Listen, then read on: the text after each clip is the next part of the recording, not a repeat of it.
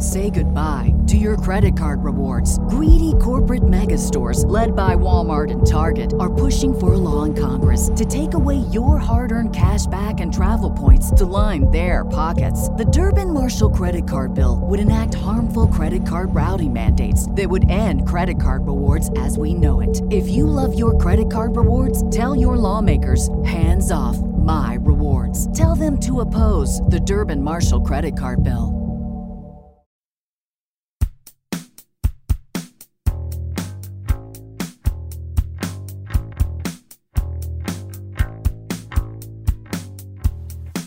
Greetings, friends. Welcome back to Critically Acclaimed, the film review podcast with an amusing sound effect right at the head. There it is. I'll get creative. Thank in you. post. Make it some sort of goose noise. Don't tell me what to do. It'll be a goose noise. There's a cocktail party at the reservoir. That's a reference to the movie Sneakers. This is our film review podcast. My name is Whitney Seibold.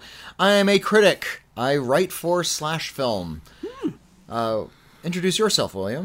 My name is William Bibbiani. I'm a critic. I write for The Wrap. Hey. And everyone calls me We don't Bibbs. hype our outlets enough. Well, we don't. You're right. We should do that more. For a while, we had kind of steady outlets, and then for a long time, we didn't. We were just sort of freelance and drifting around. Or but you're right. We were just doing this. But now we each have sort of regular outlets we write for. There's a faint soupçon of respectability to us, I think, that we sometimes forget is a thing. So, yeah, we are professional film critics. We don't just do the podcast, which is a profession in and of itself, but we also are in print. A faint soupçon of respectability is the name of my memoir, by the way. Oh, I love that. This is Critically Acclaimed. We review new movies here on the Critically Acclaimed. And we have a bit of catching up to do because Whitney went out of town for a little bit. I did. We usually record Critically Acclaimed on Sunday, and I was in Vegas on Sunday. I have discovered a new thing. Mezcal is my new friend.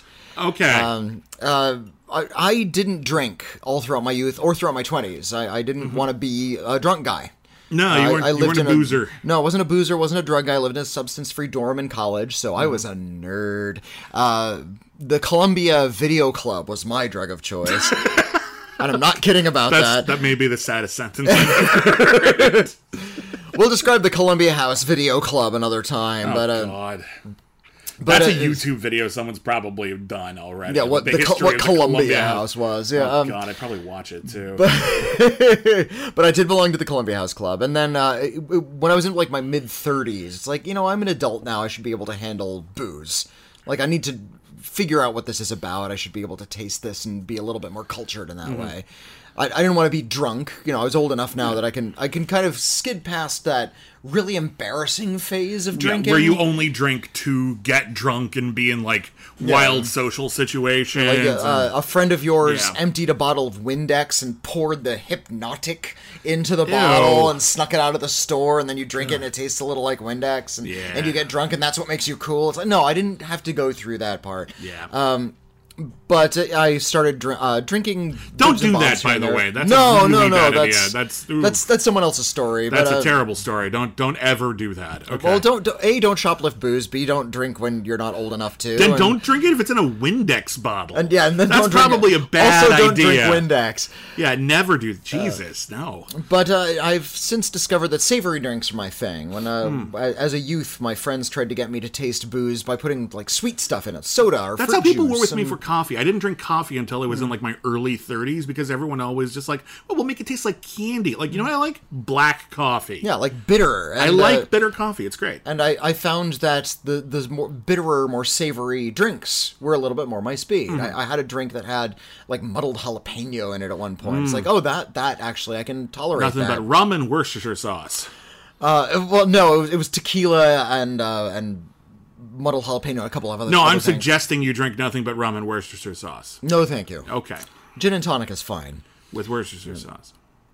But I discovered that gin was my jam. I like gin. I like a gin and tonic. I like a gin martini. I could go for some gin jam. Gin jam? I think they make that. Probably do. But I discovered mezcal, of which tequila is. Mezcal is sort of like a parent drink that has smaller drinks underneath it. And Oh, that sounds cute. tequila is a kind of mezcal. I'm picturing like this big bottle of mezcal, a bunch of little bottles of tequila, like they're its kids. This is my parent. drink. Like just like bourbon and scotch are forms of whiskey, and I tried some mezcal. It tastes like a campfire.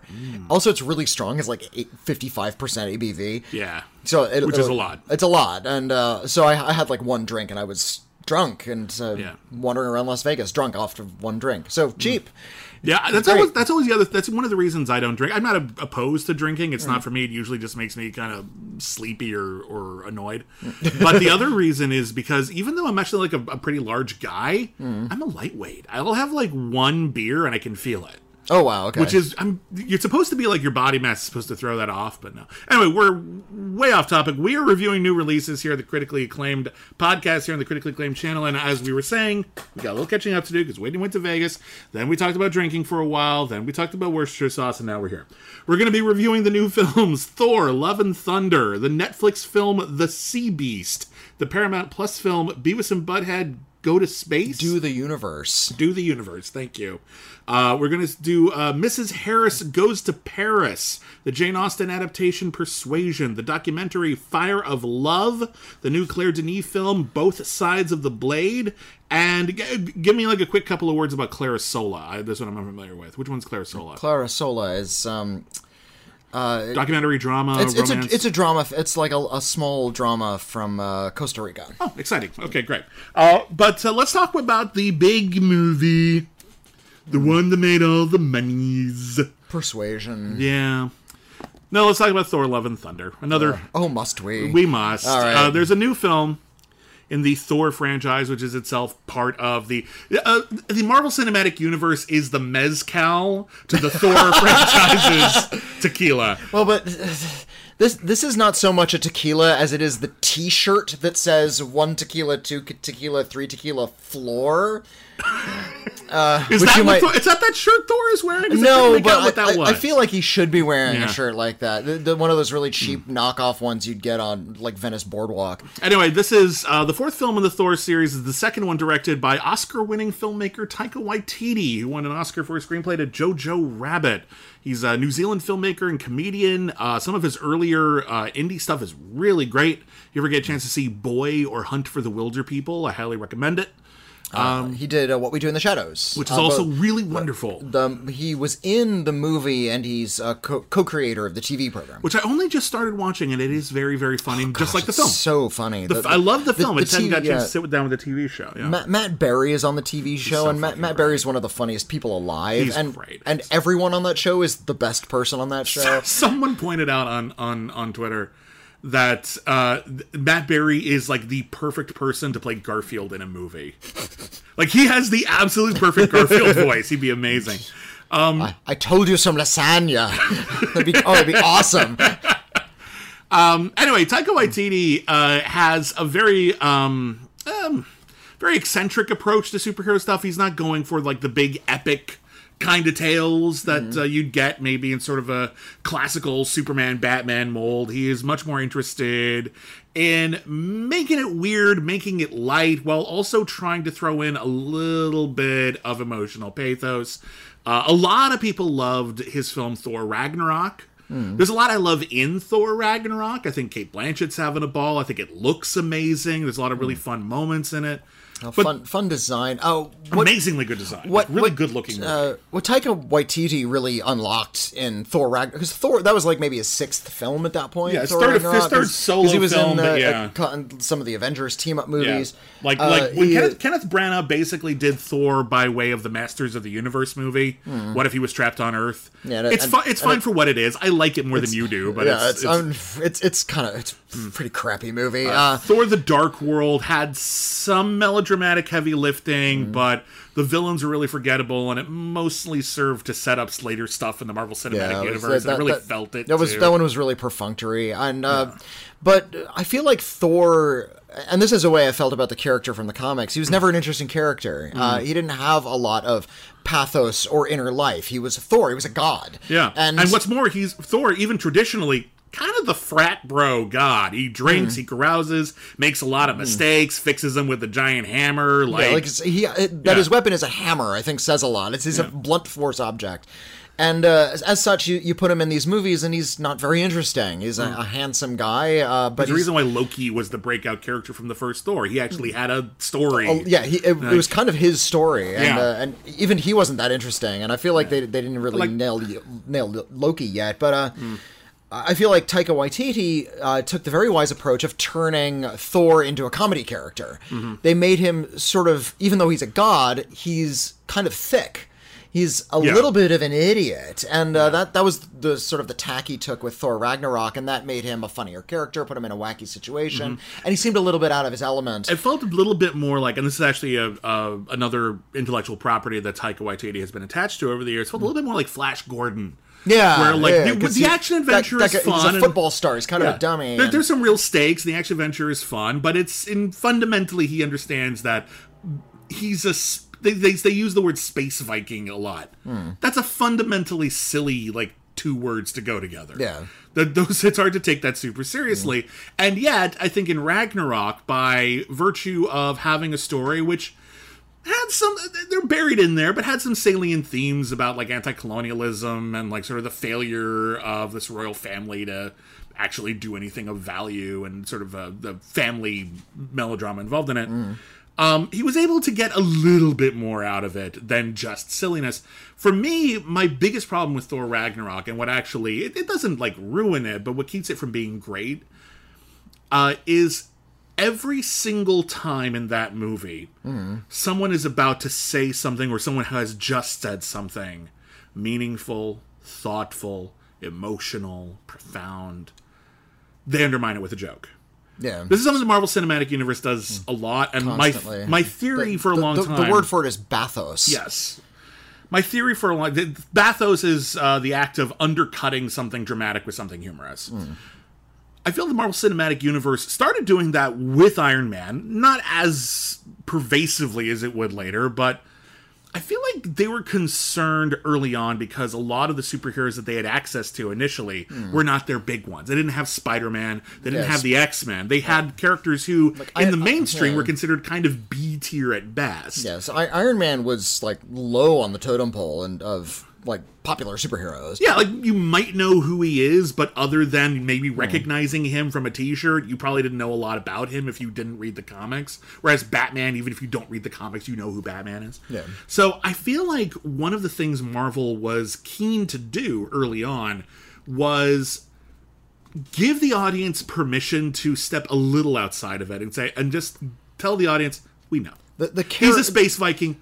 We know. The characters themselves tended to comment on how extreme the situation was. Right, and that there's, to an extent, that is affable and likable, but after we're immersed in it for so long, I feel like we no longer need to apologize for how just odd and extreme the situations are in the Marvel Cinematic Universe, and we can, it seems to me like there comes a time where at least the characters within the narrative can actually start taking it more seriously. Well, I feel like that's one of the things that's keeping one of the central criticisms of the series of movies, which is now 29 films deep, feel kind of the same. That's sort of a common complaint about these movies, and that attitude is one of the reasons. Yeah, it doesn't matter what the character is. There's sort of a winking self-awareness, and that can be wielded quite well, but it gets old after a long. Funnily enough, the one film I feel like didn't have a lot of that was one that not a lot of people liked, which was Eternals. Eternals and Black Panther didn't have any quipping, and those were some of the best films. Or at the very least, they kept the quipping,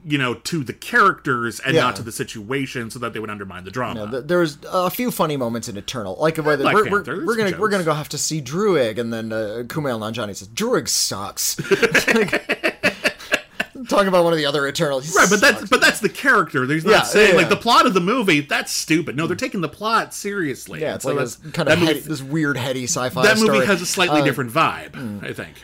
But here we are with Thor Ragnarok, or Thor Love and Thunder, Yeah. Taika Waititi's next film. And in this one, Thor is dumber still. Yeah. He's gotten even stupider. And it's like the Homer Simpson phenomenon. Yeah. Where he starts out just sort of like this blue-collar boob, and then he just becomes a complete idiot, like within a few seasons. Yeah. And that's where we are with Thor. He's now, at the beginning of the movie, he's tooling around with the characters from Guardians of the Galaxy, and doing good deeds and charging in, and he's losing himself in work. He's at the end over the course of the events of Avengers Infinity War and Endgame, and shortly before, he lost the love of his life, Jane Foster. They broke up off camera. We finally see that story in this movie, and half of Asgard was destroyed, which was kind of a big deal. His home planet or city. It's not and really then clear immediately, what it is. and after a lot of Asgardians died, and then immediately afterwards, Thanos killed the other half of the Asgardians, like right in front of Thor, including his brother.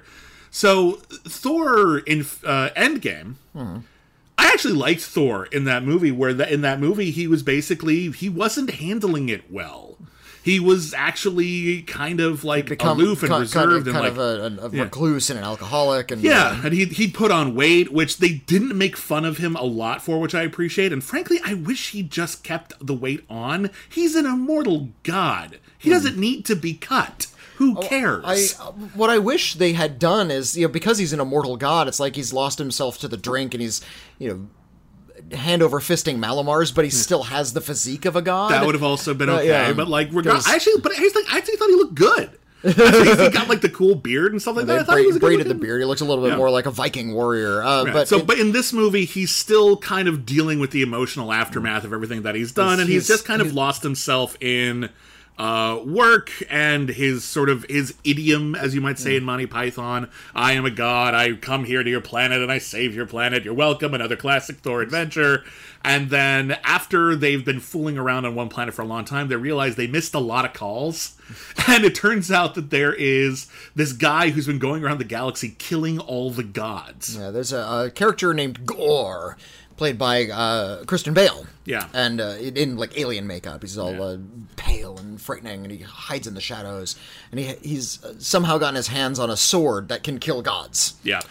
And there's a tantalizing concept here that is not explored, where he wants to kill all of the gods because his people worshipped a deity, and the deity was real. It's an actual physical being that he could go like visit. all the gods in this universe. Yeah. And he went to visit the deity and said, "My people worshipped you, and we all died." Yeah, he's my like daughter just died in my arms while we were praying to you for help. And he's like the last of his kind. And that's the impression I got, that he was the last. I think it's explicitly stated. Okay. Yeah. And the god says, "Oh, well, I'll just get more worshippers." And he's like, "Well, fuck, I'm an atheist now. Yeah. You're real, I can touch you, but I don't believe in gods." That's not strictly atheism, but it's... That's something that people who think atheists are just people who believe in God who got angry. That's what they assume of atheists, but it's actually not the same thing. What I think is, the theological implications is he's lost his faith. Yes. But it's kind of difficult to lose your faith in a world where gods are physical beings that exist in 3D space. Yes. So he is essentially going to go about the universe and kill them all, because gods are unreliable. Yeah. That's a great concept. That's a great concept, and it's mentioned in a couple scenes. It's so not explored at all. It is such a great start for this. In fact, the opening of this movie, someone mentioned this online, and I hadn't seen the movie yet, but then I watched the movie, and I'm like, yeah. It's the opening to Star Trek V: The Final Frontier. We open on an arid planet. There is no tangible connection to anything we had seen before. In fact, when I saw this movie in a theater yesterday, finally, I saw it a week late, I was about 5 minutes into the movie, and we were still on this desert planet, and someone I didn't know leaned over to me and says, "Hey, are we in the right theater?" And I'm like, "Yeah, this is Thor." He's like, "Oh, okay." He really didn't know what the hell was going on. But yeah, and it introduced the idea that if gods are real in this universe, which is actually kind of an about face for the MCU, the initial implication is that from Thor 1 was that they were not gods, they were mistaken for gods. And we've kind of just backtracked on that and just said they're all gods now. Yeah. But whatever, we're here now. This is what we're going with. I remember in one of the movies, Anthony Hopkins said, "We're not gods and we're not immortal." Exactly. But we live a really long time, but we're not. We're functionally immortal, but not actually immortal. But you are. you're Odin and Thor. Like you're. Yeah, and once you just say you're the deities. And once you establish, and we see in this movie, like Zeus is here. We see in the trailers played by Russell Crowe. There's a whole. They go to a city in the course of this movie. I think it's just called Immortal City. No, it's what's it called? Omnipotent City. And, something like that. Yeah. And that's where all the gods it's like Mount Olympus. It's where all the gods from every denomination faith, hangs out. No Jesus though. Decided not to go in that route. There's no there's no Christian. I actually looked this up once, and like the Judeo-Christian God is like an actual defined being in the Marvel universe. It is like eternity is, which is another being that shows up in this movie. Yeah. Sort of like contains the universe within his body. Like eternity and infinity are like space and time. These beings that represent space and time. There's like the Living Tribunal. There's a whole canon of gods in Marvel Comics, and within that canon, they make reference to. They have a name for it. It's like, God 3872, and that's the traditional Judeo-Christian God out here outside of Marvel Comics. Anyway, my point is this: they decided not to make that a character, which is probably a can of worms they didn't want to open. Or just have Jesus in the movie and have him with a bow and arrow or something. It's fine. I would have thought it was funny, but they decided not to go there. Is my point. Unless he's hidden in the background somewhere. But the plot of the movie is this Gore guy is charging around the universe, destroying deities. And he has control of this magic sword that gives him the power to kill deities. Power to kill deities and also stalk through shadows and summon creatures. Yeah. And teleport through shadows, like in the movie Little Monsters. And... It's a hell of a reference. Yeah, thank you. So Thor immediately runs home to try to protect Asgard. Asgard is fighting off all the monsters. And once he is in Asgard, he finds out that Asgard currently has a protector. He did not abandon them altogether. Their protector is the mighty Thor, who is now Jane Foster, played by Natalie Portman. She is back. And like in the comics, her character is suffering from stage 4 cancer. And when medical science fails her, she just looks into the magic science that she knows a little bit about. And through a little bit of plotting, she's able to wield the mighty Mjolnir and take on the power of Thor. It was broken into a bunch of pieces, and she's able to magically reassemble it. Why that was not done elsewhere in this series, who's to say? Why it only works for her and not Thor. Wait a minute. Whatever. So, Kate Blanchett broke the hammer. Yes. But then it was back in Endgame, and I don't remember how. No, it wasn't back. He had to forge a new hammer. Remember? He forged a brand new hammer. Oh, no. because he forged like that with Peter Dinklage's character. He forged like that big axe head. But wait a minute. But he also had the hammer. I don't remember. Wait. Where did that come from? How did it get rebroken? Wait a minute. Yeah, I don't remember. I don't remember. I'm going to look that up. I don't know if that's a plot hole or if that was covered somewhere. People who pay closer attention to these movies probably have all the answers, but I tend to forget a lot of details because these movies don't stick in my brain. No, there's a lot of wibbly wobbly stuff. Especially this one feels really loose. It's very messy because it's not focused around a central conceit. So we've got this central villain, and the theme is.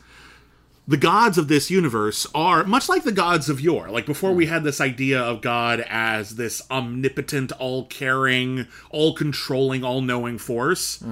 Most gods of the past in human history were seen as relatively fallible. They were gods of fallible human conditions. And they had fallible human qualities. Like the reason why the river flooded and washed away your entire town is because God was pissed that day. That's not an all-knowing, all-caring God. It's a God that just happens to have a lot of power, and you worship them because they are fickle. What can we do to not make them angry? Nothing. Yeah, well, we'll do what we can. You want a goat? We got plenty of goats. By the way, there are goats in this movie, and they're some of the best parts of the film. The screaming goats. They made me laugh. I'll let it happen. I thought they weren't that funny, but they made me laugh. It's a simple joke, but I'll 8 foot, gigantic 8 foot tall goats, but rather than bleating, they scream in a human voice. Yeah. And it's kind of funny the first time, and they keep leaning on it a little too heavily. We have. It's kind of funny. But now we have Thor, who's Thor, and when Natalie Portman takes up the Thor hammer, she becomes a Thor. She becomes very muscular, and she gets the Thor costume appears around her body. And you would think that, considering that this is a movie about the responsibilities of the gods. you would have a conversation about that at some point with a human who has become a god. It would be like Bruce Almighty. Like you're God now. What do you do? How do you help people? And all she wants to do is kick ass. Or you could have maybe a conversation about how here is someone who was dying and kind of found religion. There you go. Like in a very literal way. You could talk about that. Or maybe you could say that is she angry at God for that's happened to her? Like she knows gods are real. She dated Thor. Does she have faith in Thor? Right? Like, in a theological sense? Like, it raises these questions about the way theology works in the Marvel Universe. And we're seeing the Marvel Universe take some, like, weirdly, like, firm stands on things. Like, in Doctor Strange in the Multiverse of Madness, they said in no uncertain terms that every time you are asleep and you are dreaming in the Marvel Cinematic Universe, you are dreaming of a real alternate reality. That's huge, by the way. That is a real fucking mind fuck. Like if that was something you introduced for one movie, that would be something you could kind of skate past. Yeah, but that would be the whole premise of the film. All these movies interconnect, so now we're gonna have to start talking about these in other movies. Yeah, it's fucking wild. We're just dropping things like they're nothing, and so we're introducing these big ideas here, and then we're just dropping them and not giving them any heft and not actually exploring them in a way. And then after a while, Gore stops hunting gods for a while and decides to go, just like in Star Trek V, travel to the center of the universe to ask the one god he decides he does believe in, which feels like a flaw in the whole storytelling logic of the whole film, for a wish. What the fuck is going on? It's like the source in the Highlander mythos. Yeah. So it's ill-defined. Yeah, so it doesn't make any sense whatsoever. So yeah, Gore has faith in this one god that's in the middle of the universe so he can get a wish. And he only wants to do that because he doesn't believe in any gods. Wait a minute. Would think that you wouldn't need to do Avengers Endgame. Like, the more you introduce these conceits, the more it's like, why didn't they do that in the past? Why didn't Thanos just go to... It's not even that hard to do. Evidently not. Because his whole thing was he kicked Thor's ass. All he needed was Thor's hammer to get... And in fact, that fucking sucks. In fact, Thanos knew so where much easier. It was Thor's axe that he forged that like sort of cut the way to the center of the universe. Thanos knew where that forge was because that's where he made his gauntlet. So that really throws a lot of holes in that. Also, other people picked up the hammer and they didn't get a magic costume when they picked it up either. So there's all kinds of stuff. I let that. That's the kind of thing I'm like, okay, I don't care. But like once you just start retroactively fucking. Anyway, with things. It just doesn't feel. None of this movie feels well thought out. Is the problem? The title is Love and Thunder, and the whole central conceit of the movie is Thor's romantic relationship with Jane, and seeing her again after 8 years after they broke up because he was a workaholic.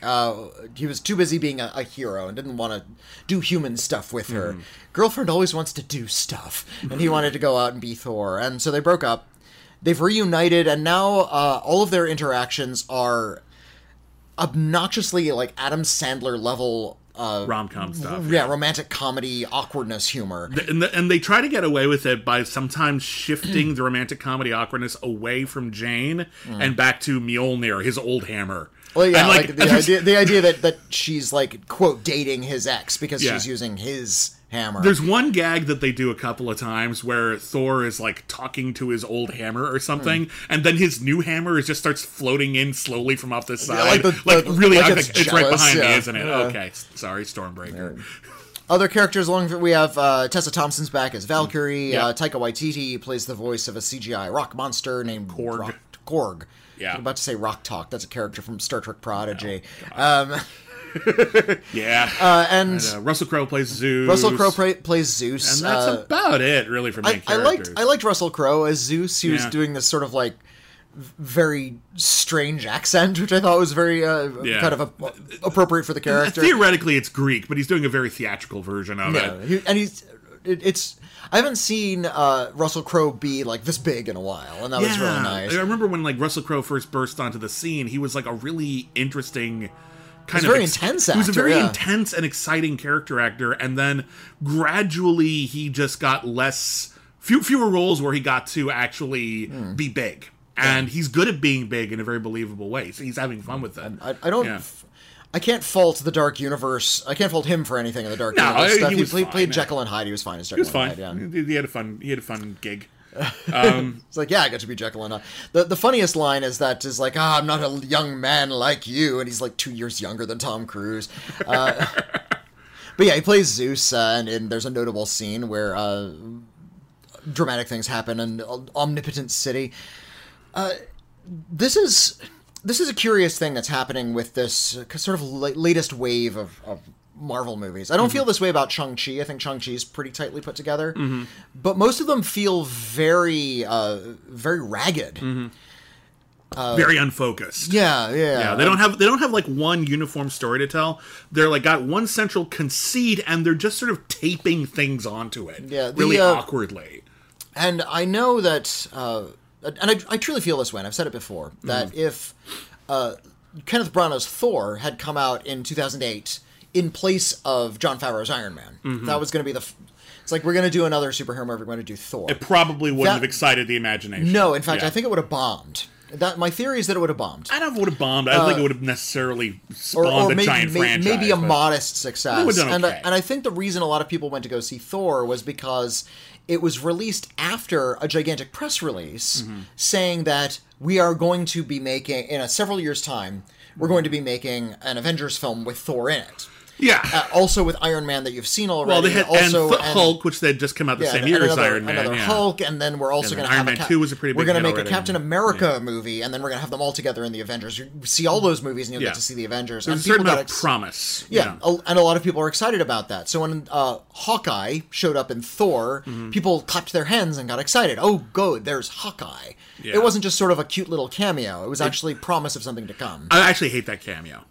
Me too, because it's really tacked on. Oh, it's really tacked on. When you think about it, like when you realize that you take out Hawkeye from that movie, nothing happens with Hawkeye. It's Thor's breaking into a place. You see kinda Jeremy Renner like pick up a bow and arrow, get into like a crow's nest or whatever, and he's like, should I shoot Thor? And they're like, no, don't shoot Thor. Okay, cool. So I really didn't have anything to do in this movie, did I? Well, you almost did. No.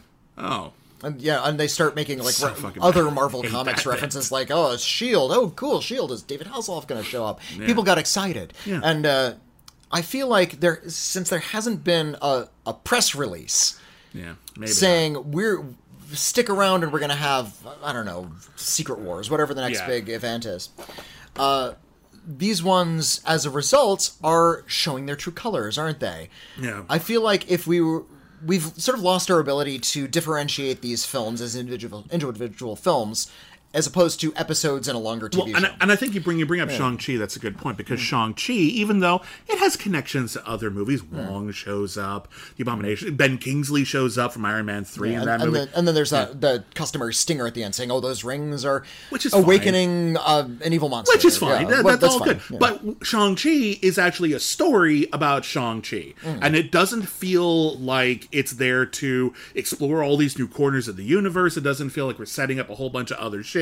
It's just a Shang-Chi story, and it's a pretty good Shang-Chi story. It's all right. It works fine, is my point. It works fine as a movie. Thor: Love and Thunder actually has all the ingredients you need to be a really good Thor movie. You've got a villain who hates all gods and wants to kill all gods. Okay, well, damn it, here's the problem. Thor's girlfriend just became a god. You'd think Gore would be coming after her or something, and that would be a big thing. That literally isn't mentioned in the movie. That's not an aspect of it. We have all the elements here to tell a story about Thor and Jane Foster and Gore, and the movie gets sidetracked constantly. Constantly. And builds to these big moments that have no weight because they feel like they just sort of happened. Like there's this huge sequence with a whole bunch of children at the end of the movie. Which feels like so tacked on. One of those things where it's like, oh, and Thor has a new superpower that we've never seen before. Yeah, everyone makes fun of it when like Superman throws a plastic S shield and it like wraps all over somebody in Superman 2. Thor just did the same fucking kind of like, wait, are you sure you're not thinking of Shazam? Because I think that's a Shazam is what you just did. So there's just so much Shazam, in this movie. by the way, much better movie. And again, because it's a movie about Shazam. Yeah. It's a movie about that character on a journey with a character arc and a villain who actually connects to that character thematically and directly. There is humor, but the humor doesn't undermine the drama. Here, the humor constantly undermines the drama. The drama hardly ever feels like it has any real weight. Sometimes it's very ill-defined. like how exactly being Thor is like hurting Jane Foster rather than helping her, never particularly well defined or established. There's so many things in this movie, big ideas that are introduced, that you could build a whole exciting and genuinely good movie about a god around. And those are the parts that get shoved away for pretty chintzy, unexciting, poorly developed, and often shabby looking stuff. That's something that's also struck me about this one and about Doctor Strange, about how cheap they look. These are hugely expensive movies, and somehow they look really ill thought. I think it's like a lot of editing choices. Maybe. I mean, they're all edited by different a lot of people, stories but... have come out. A lot of stories have come out about how Marvel is constantly pushing their VFX artists, like their CG artists, who are doing a lot of the backgrounds and even costumes. And making them like go until the last possible minute because they don't have a clear direction ahead of time. Like, we want it this way. No, we want it this way. Yeah. Can you try it both ways and then we'll decide?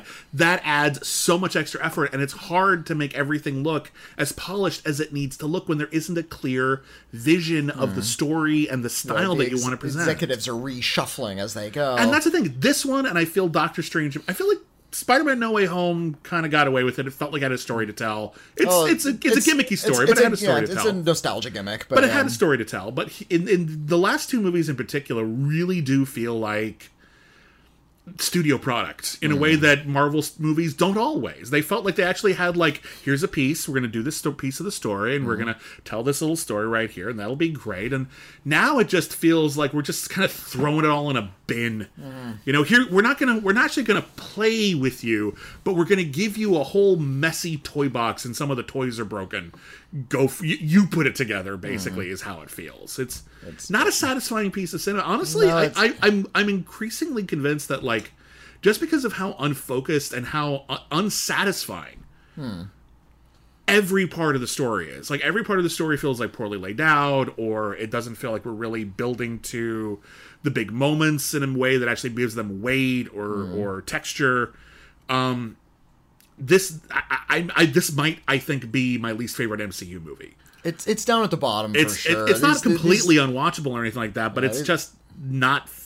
I got depressed watching it. For the most part, these things tend to function as shiny bubbles. They're 2.5, 3-star entertainments. You know, just, big slick entertainments that interconnect these gigantic narratives. See but it don't at a really, matinee with your kids, and you'll feel like you got your money's worth, kind of thing. Few of them have anything of interest to say. I feel like when they do, those are the better ones. Yes, I feel like Iron Man 3 got into that character deeper than any of the other movies. Yeah, Black Panther actually had a lot real world issues. Some actual real world issues. Eternals had these like big heady sci-fi ideas kind of buried in this. Like, the superhero stuff is the least interesting part of Eternals. Yeah, it's like weird science fiction stuff that's by really far, cool. Yeah, I agree. Some of them are just like functional entertainments. Yeah, like Spider-Man's a functional entertainment. Ant-Man and the Wasp. It's just a little superhero heist movie type thing. It's fun. Yeah. I enjoyed watching it. That's all it is. They're not great. They're not bad. I'm frustrated by how shallow they tend to be, and more so the high profile that shallowness gets. Yeah, but that's not the film's fault. That's the profile. Yeah.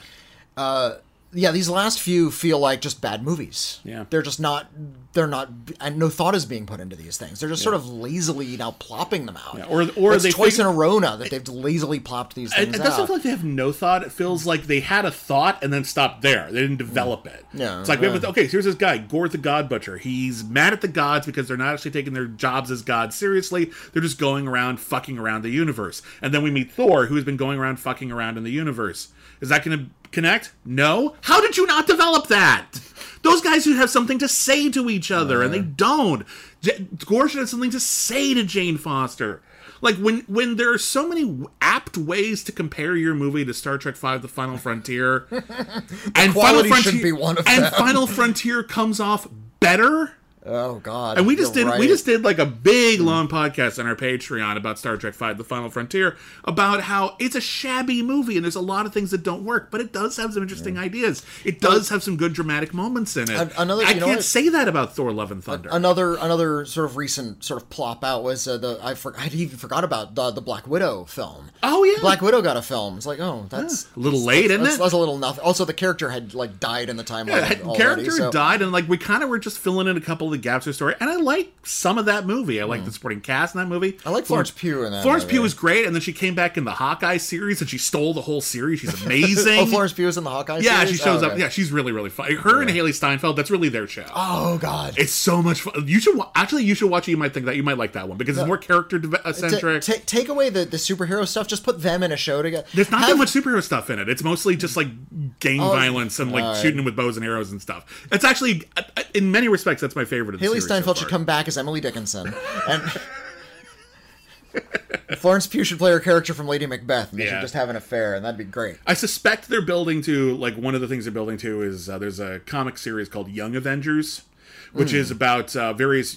Oftentimes they have a characters. Oftentimes they have a connection to various superheroes, like Teen Hulk, Teen Hawkeye, that kind of stuff. Yeah. Exactly. So I suspect they're building up some of those characters. So like we're gonna get Haley Steinfeld and Florence Pugh and so on in the movie, and I'll say that those are great actors. They're planning out more of these Marvel films. I've never really looked forward to a lot of these things, but now I'm kind of, after leaving Thor: Love and Thunder, I'm now dreading them a skosh. It's like, is it exciting anymore to see what's going to come next? Yeah. And it's going to get exciting again when the House of Cards topples, when the moment finally happens where these things actually start to shrink in estimation. Yeah.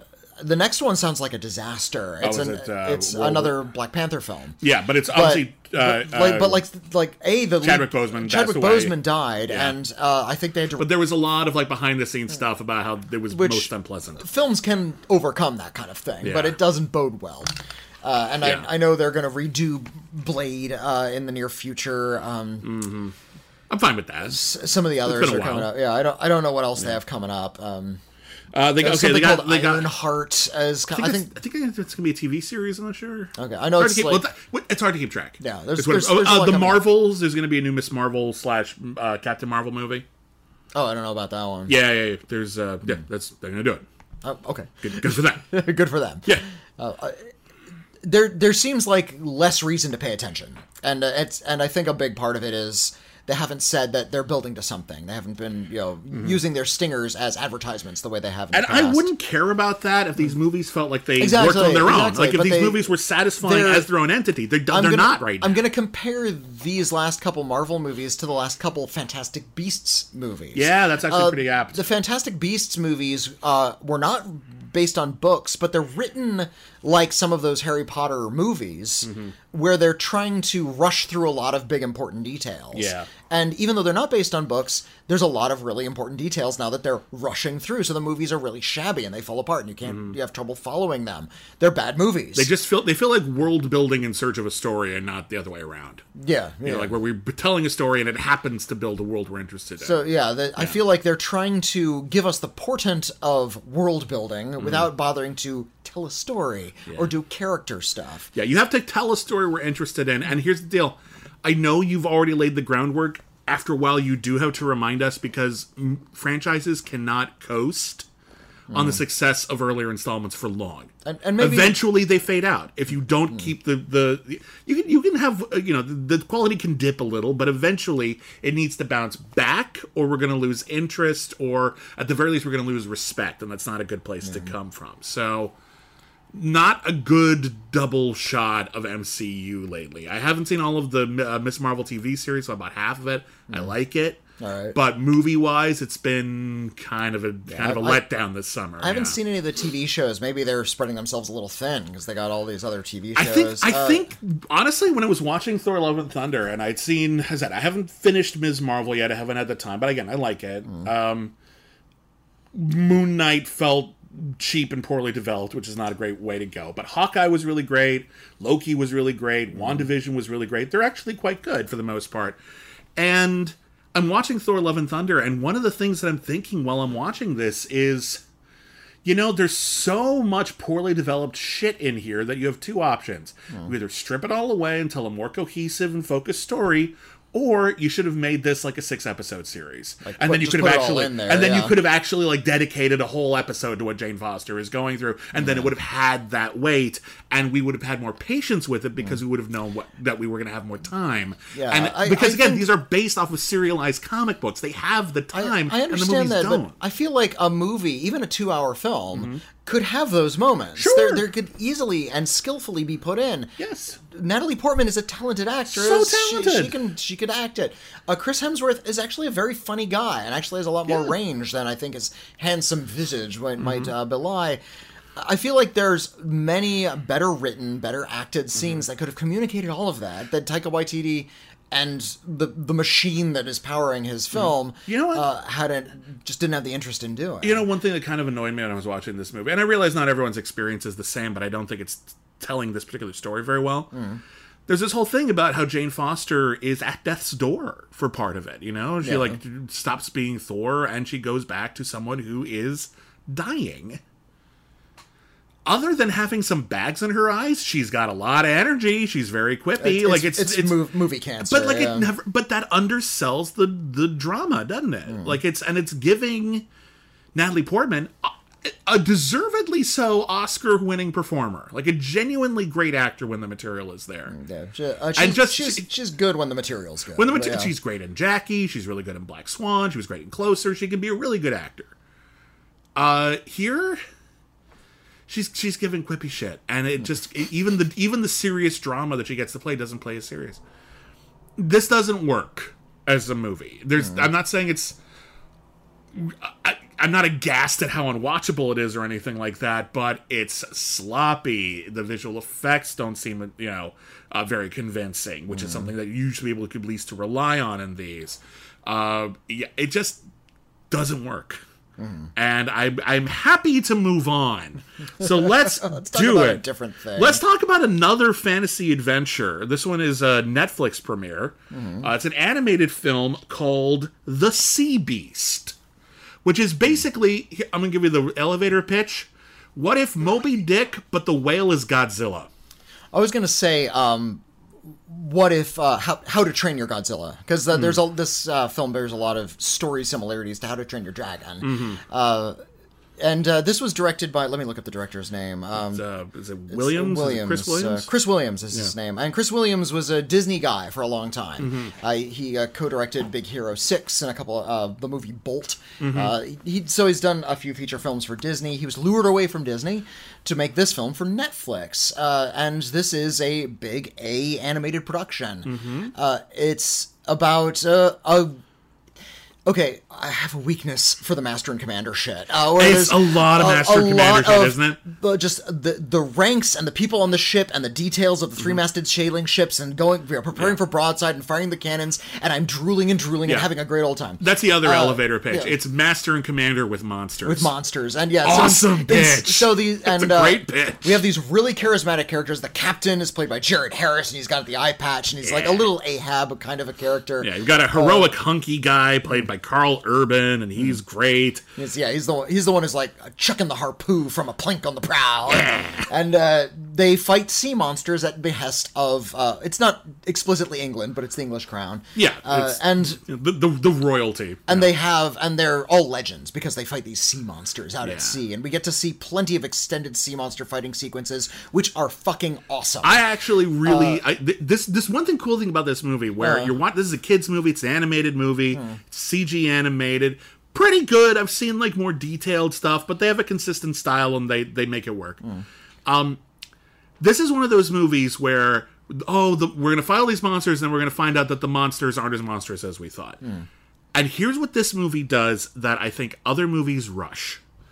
The first half of the movie is all the monster fight and action you could want. It actually, like, the opening of this movie is basically there's a ship that's being attacked by a giant monster, and this other ship comes in to save them, and they fight the giant monster, and you get to see all the cool action stuff, and they're raising the sails. And it's not in a tiresome way. It's actually a detailed sort of way. It's not rushed. It's clear. The stakes are clear. The threat is clear. It is impeccably well done. And again, if you were just looking at this as, that's a bad sea monster, they're fighting the sea monster, all that shit's awesome. They don't introduce the idea, clearly anyway, that the sea monsters are misunderstood and that the heroes that we've been following are wrong until about halfway through the movie. Most other movies jump into this pretty quick. How to Train Your Dragon jumps into it pretty quick. Even something like Dragonheart, which also has a lot of the DNA that would form this movie. For sure. You know, that's a dragon movie from the 90s. Yeah, Dennis Quaid plays a guy who hates dragons. He's been hunting dragons, and he's killed all but one dragon, and that dragon ends up befriending him in an uneasy truce, and they end up saving the day together. Talking dragon, played by Sean Connery. But one of the problems with that movie is that it's the last dragon. We don't see any other dragons in that movie. We don't get any of the cool, exciting business, even though it is, in retrospect, tragic. It rushes that part. Here, we get to actually spend some time in the world that these characters initially know, where they are the heroes. And we get to see that, and we get to tell that story in this very Errol Flynn, Captain Blood, but with actual dragons kind of way. And it's kind of awesome. And then halfway through the movie, when the Carl Urban character and a young stowaway named Maisie, played by Zaris Angel Hathor, when they actually end up on an island with this giant red monster that they thought they were hunting, but is actually kind of starting to treat them like it's pets. It's earned that. And it actually doesn't play as this like clunky contrived plot device. It actually is them gradually realizing we have been wrong about everything. This is a little girl whose parents were killed by sea monsters. And she's the first one to realize maybe my parents were wrong. And there's actually a moment where she feels the weight of that. And it's good storytelling. It's good storytelling. The little girl character isn't quite as annoying as you'd think she would be as a construct. No, she's a little bit of that kind of cookie cutter, precocious movie child's character. Everything she says and does is right. That kind of thing. Yeah, it's a little bit obnoxious, but it's a little fun. She doesn't go over the line. She tiptoes up to it, but she is still tolerable. Yeah. And I liked the relationship she had with the Carl Urban character. They actually got along in this antagonistic sort of way without getting into sort of that treacly family-like warmth. Yeah, it's like, oh, you're my AirSat's dad. No, I'm not going to be your dad. I'm a gruff guy. It's like an older brother kind of. Yeah. Well, actually, no, I didn't get that sort of family thing. It's just, wait, she's like part of the crew. Yeah, she's just another member of the, like, she's learning how to do this, and he's learning how to sort of learn a little bit more of command. In this scenario, because he's not the first mate. Marianne Jean-Baptiste, I loved her character too. She was the first mate. Yeah, and then Jared Harris plays Captain Crow, and Captain Crow is very clearly based off of Ahab, the fighting this giant monster that Carl Urban and the kid befriend, took his eye, and like. I actually like how they play that character, where initially he's actually torn between his obsession with killing this monster and his responsibility to his crew and to doing the right thing. And initially he's tempted, but he decides not to. And it's only when Carl Urban and the kid are off the ship and he doesn't have anyone kind of tethering him to ethics that he steps over the line and becomes that Ahab villain character. And that's rather well handled, actually. The movie's about 2 hours, so it actually... that we talked about that opening sequence. I think it's just taking its time. Yeah, in a good way.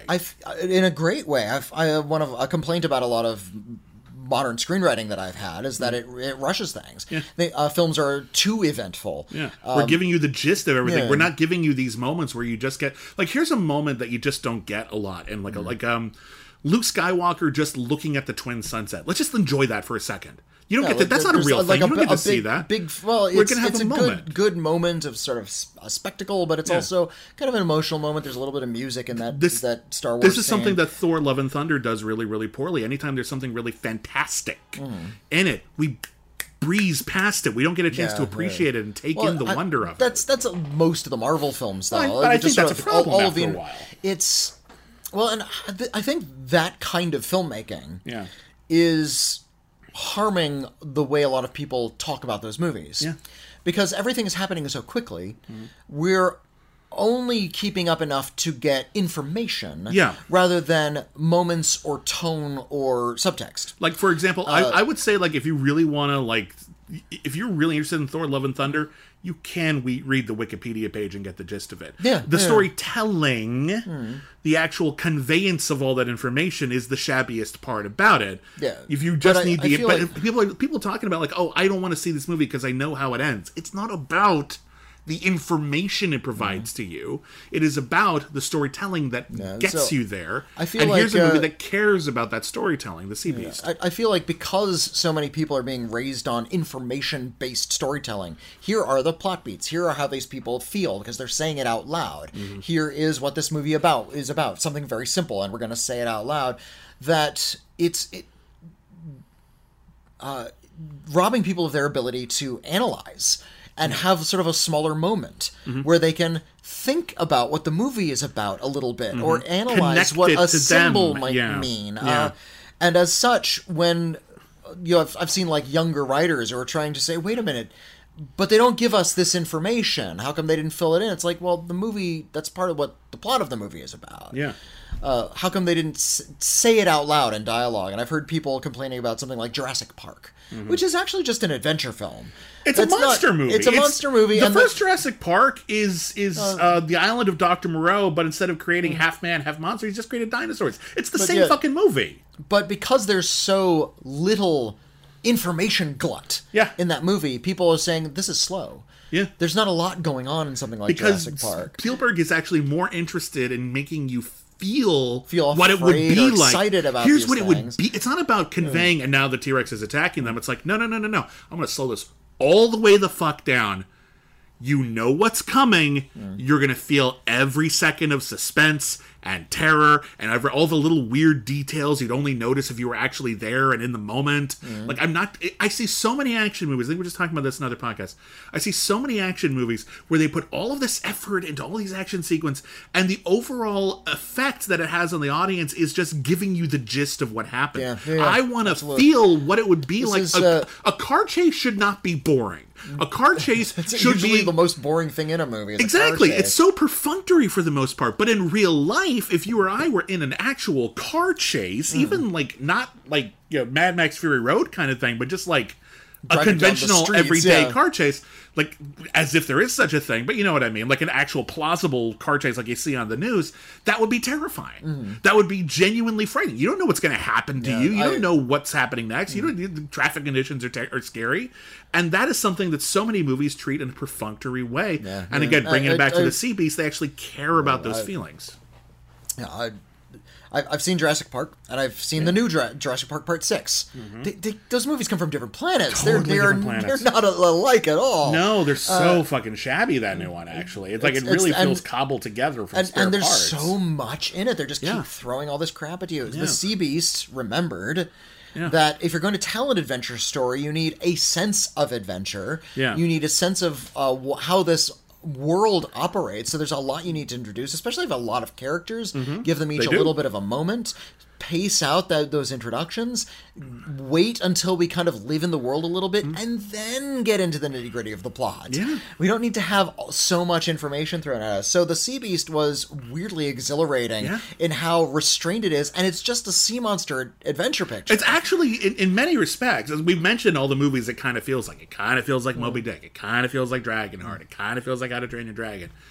The story itself is a little formulaic if you just boil it down to the bullet points. It is so handsomely, effectively told that I don't care that it feels a little familiar in the story department, because I feel like the journey I was on was distinct. And I really hope people I've heard almost no one talking about this. I hope people see this. This reminds me in a little bit. It's very different vibe. But in terms of the way that Netflix kind of dropped it out there and no one saw it, but then eventually people started talking about it more, I'm hoping this has the same impact as a movie like Klaus did. Oh, there you go. Klaus is a wonderful animated film from Netflix. And it's much more gorgeously animated, I think, than The Sea Beast, which is a very nice looking movie, but it doesn't have like this sort of exquisite attention to detail that Klaus does. But Klaus is a movie that they basically dumped, and yet everyone who watched it goes, this movie is wonderful and magical. And I'm like, it is, and I really hope it doesn't get forgotten because it's on Netflix and everything in there is a drop in a bucket. And I hope the same thing for The Sea Beast. It kind of just fell out of there. You might not have even noticed that it was out, but please see it. It is so lovely. It is so wonderfully well done. It is totally good for kids, but as like, if you like, we compared it a bit favorably to like some Marvel movies. If you like that kind of adventure, you'll like this movie. There's a lot of wonderful attention to detail, good characters, fun monsters. It's solid. I liked it a lot. Solid. I liked it a lot. In the It's so 70s good. way. Yeah.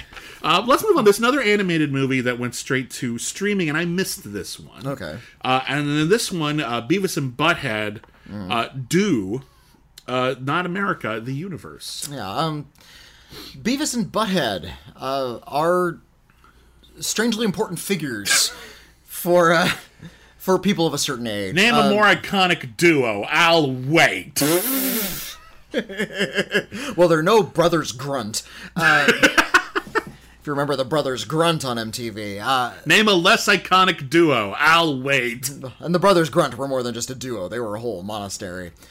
But Beavis and Butthead got their start in Spike and Mike's Sick and Twisted Festival of Animation. They were on Liquid Television on MTV, which was an animated shorts sort of experimental program. And they were made by Mike Judge. Beavis and Butthead were stereotypical teenage idiots living in Texas. Yeah. They did things like play frog baseball.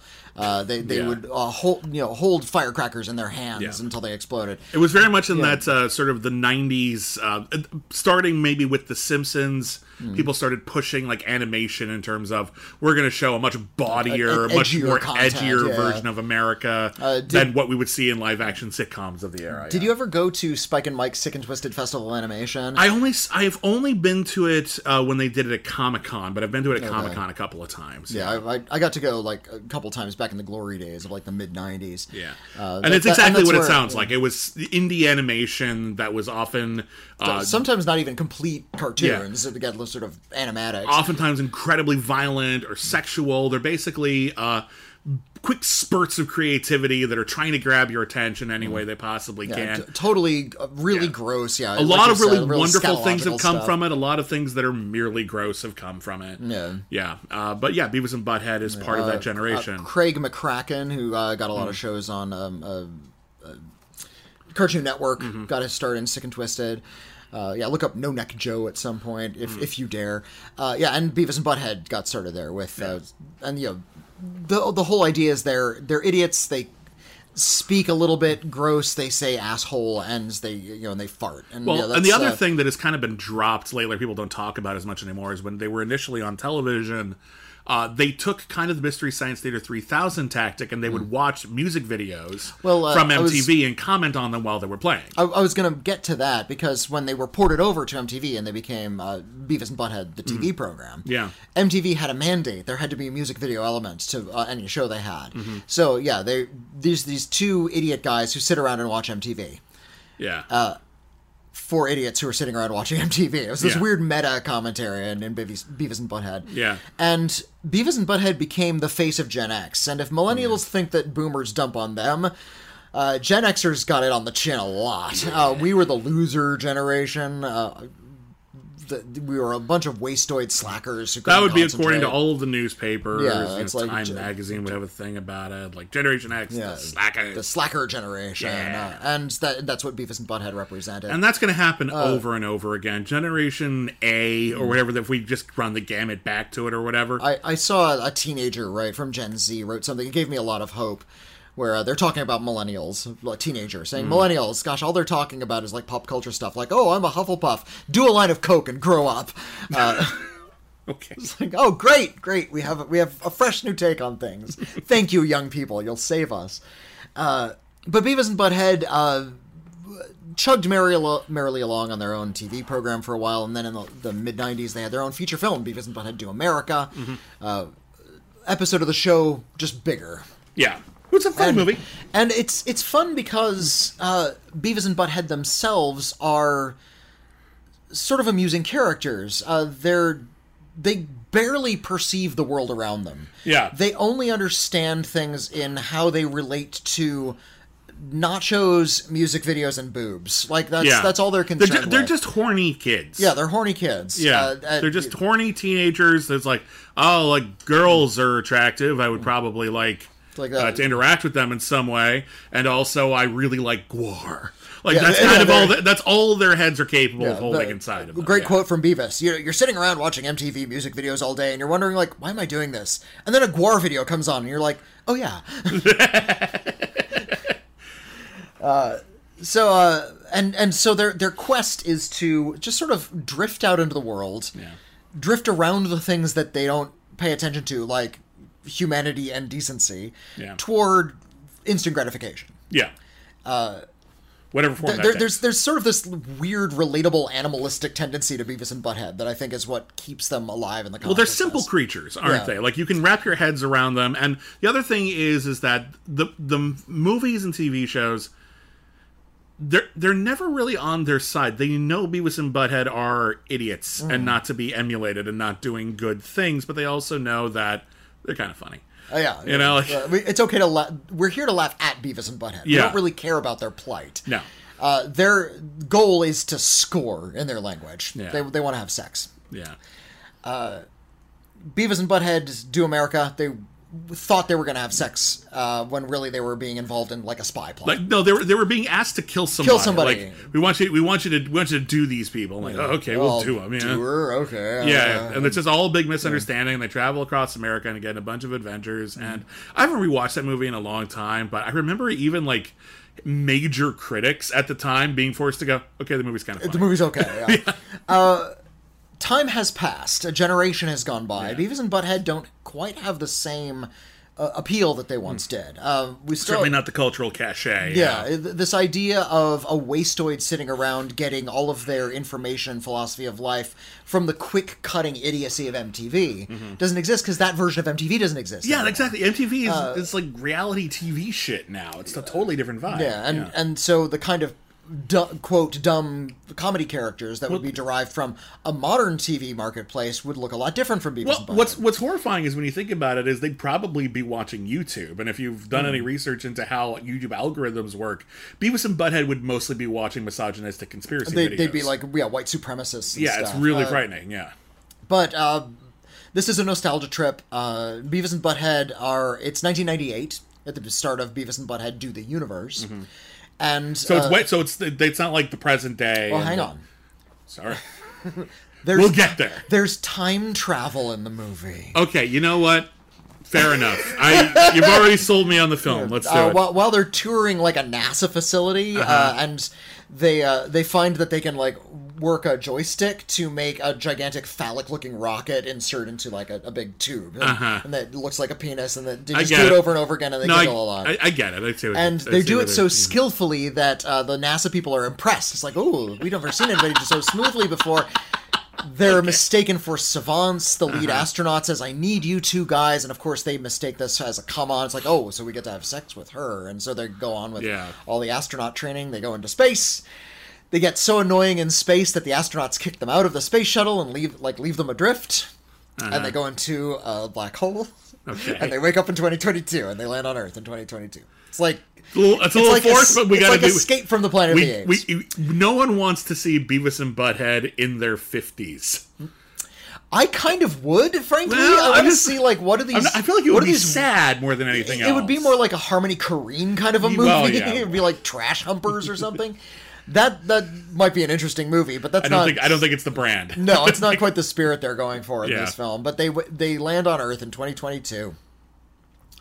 And this is to... I guess sort of get around the fact that they're without a place. They wouldn't exist in the present day. They don't make sense now. We have to skip over. And so there's a little bit of cute fish out of water humor. Like they hold a cell phone for the first time. Smartphone, they've never seen one of those before. It's like they're looking at us, oh, cool, it's a TV. Oh, hey, could you take our picture? Sure. Hey, there's just some idiots on this TV. Oh, they fell off a pier. Oh, wait, we can buy stuff? We have infinite money with this? There's a sequence where they buy nothing but nachos. Yeah. It's like that because that's the limits of their imagination. Yeah. They only know how to get nachos. Yeah, they're kids. They're teenagers. Yeah, it makes sense. You would think they'd try to go... It's like, oh, they'll try to buy, like, pornography or something. But no... That probably wouldn't occur to them you can get porn on TV yet. Yeah, I guess... Like, that's probably, like, three steps over the line. We're like, porn is still something you get in magazine form at the convenience store. The movie would end if they found out that you could, like, see porn on the phone. That would just be the rest of the movie, is just them looking at the phone until the battery died. It'd be great if there was a fade and they wake up and they're 50. It's like, oh, the battery died. Just been watching porn for the last couple of decades. Well, I want to buy that phone if that's how that battery works. Also, when they're in the year 2022, They're visited by alternate universe versions of Beavis and Butthead. Okay. So there's a lot more fantasy stuff. A little bit more Bill and Ted Save the World. What was it? Bill and Ted Face the Music. Bill and Ted Face the Music kind of thing. Yeah.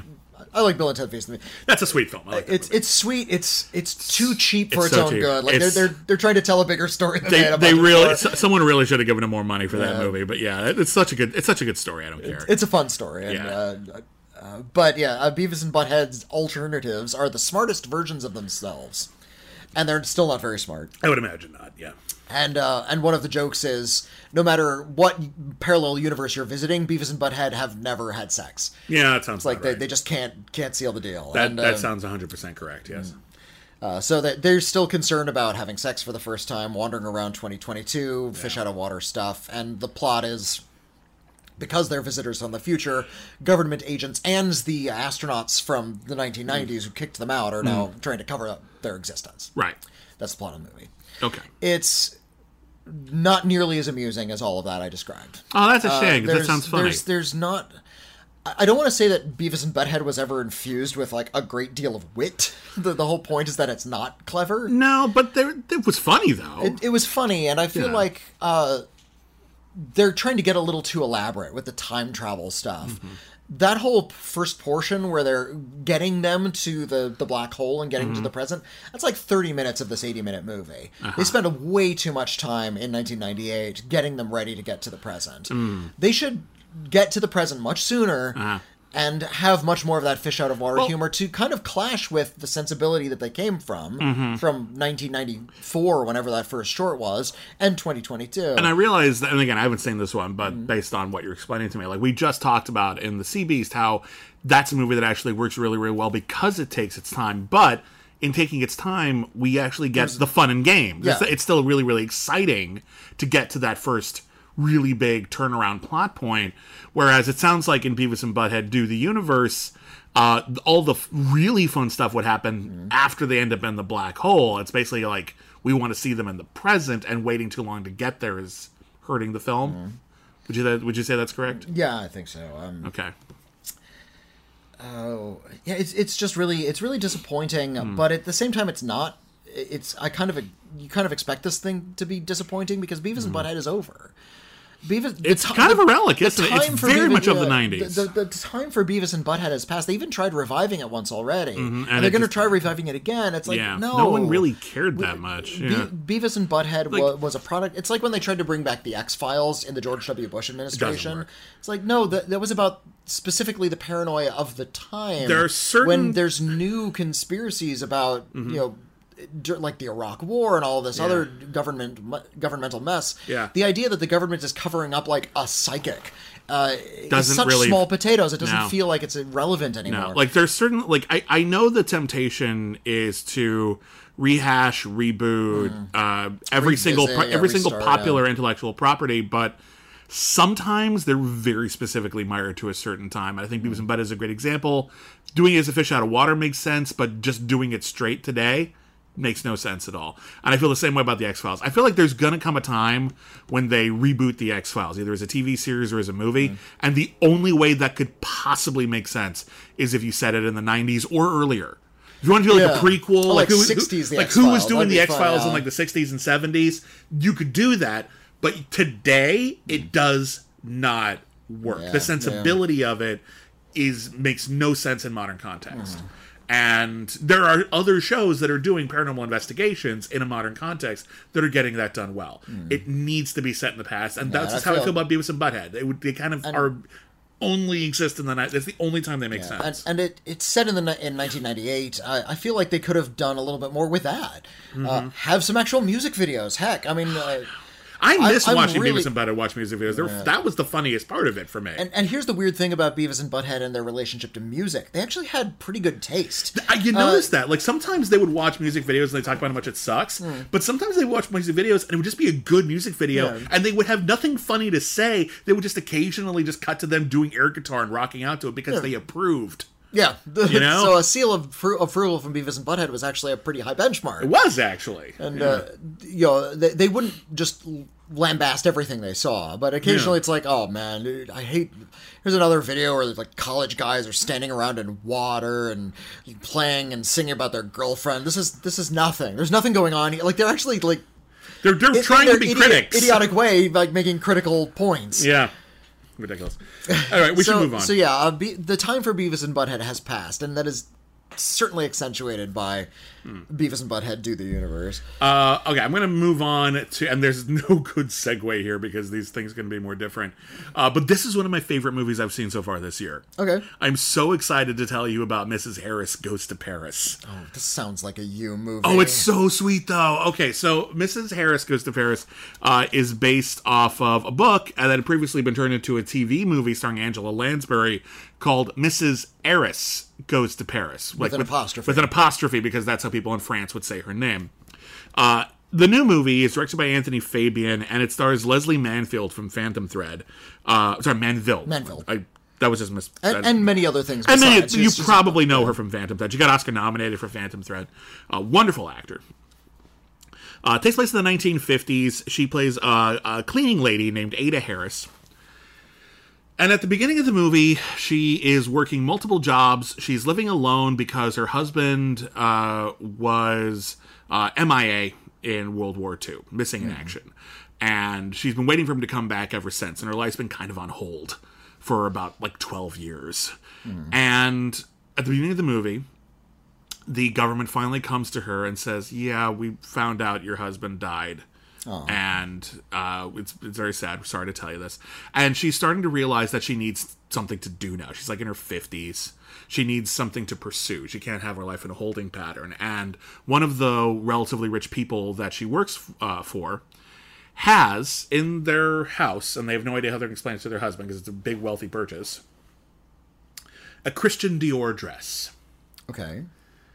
When Mrs. Harris sees this dress, it's like the light show at the end of 2001: A Space Odyssey. It's the most incredible thing. It's the most incredible thing she's ever witnessed. And this movie, the camera loves fashion, loves it, knows exactly how to film it. It looks otherworldly. It looks alive. It sparkles, and they do such a good job of conveying why Mrs. Harris will do anything for a dress like that. Okay. That's going to be really important to her. It's the wonderful ice cream suit. Kind of, yeah. So she just wants, and not specifically that dress, she wants a Christian Dior dress. All right. And she realizes that in order to buy it, in 1950s money, this is no small amount of money, she needs somewhere around 500 pounds, which is a lot. Okay. She's going to save up for it. She's going to take her time. She's going to do everything she can possibly do. She'll work more hours. She'll try to gamble at the track. She'll do anything she possibly can in order to finally make enough money. And the first 45 minutes of this movie is her desperately trying to do something for herself, stick up, actually pursue her dreams, and things getting in her way, and it's super tragic, and you're like really rooting for her, and then it all comes together, and she can finally go to Paris, and she's gonna get this dress, and then she goes to Christian Dior, and she's wearing her house cleaning clothes, and they're like, no. Oh. You seem to have gotten lost on your way to Sears and Roebuck.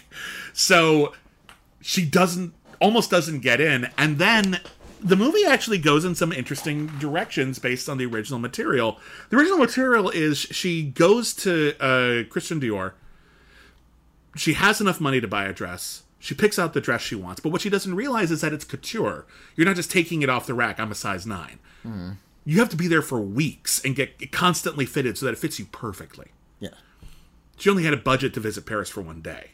She has nowhere to stay. She has no money. She's kind of screwed here. And a bunch of people, basically, because of the innate goodness of Mrs. Harris, invite her into their lives, and she starts making people's lives better, and they make her life better, and it's really sweet and really, really wonderful.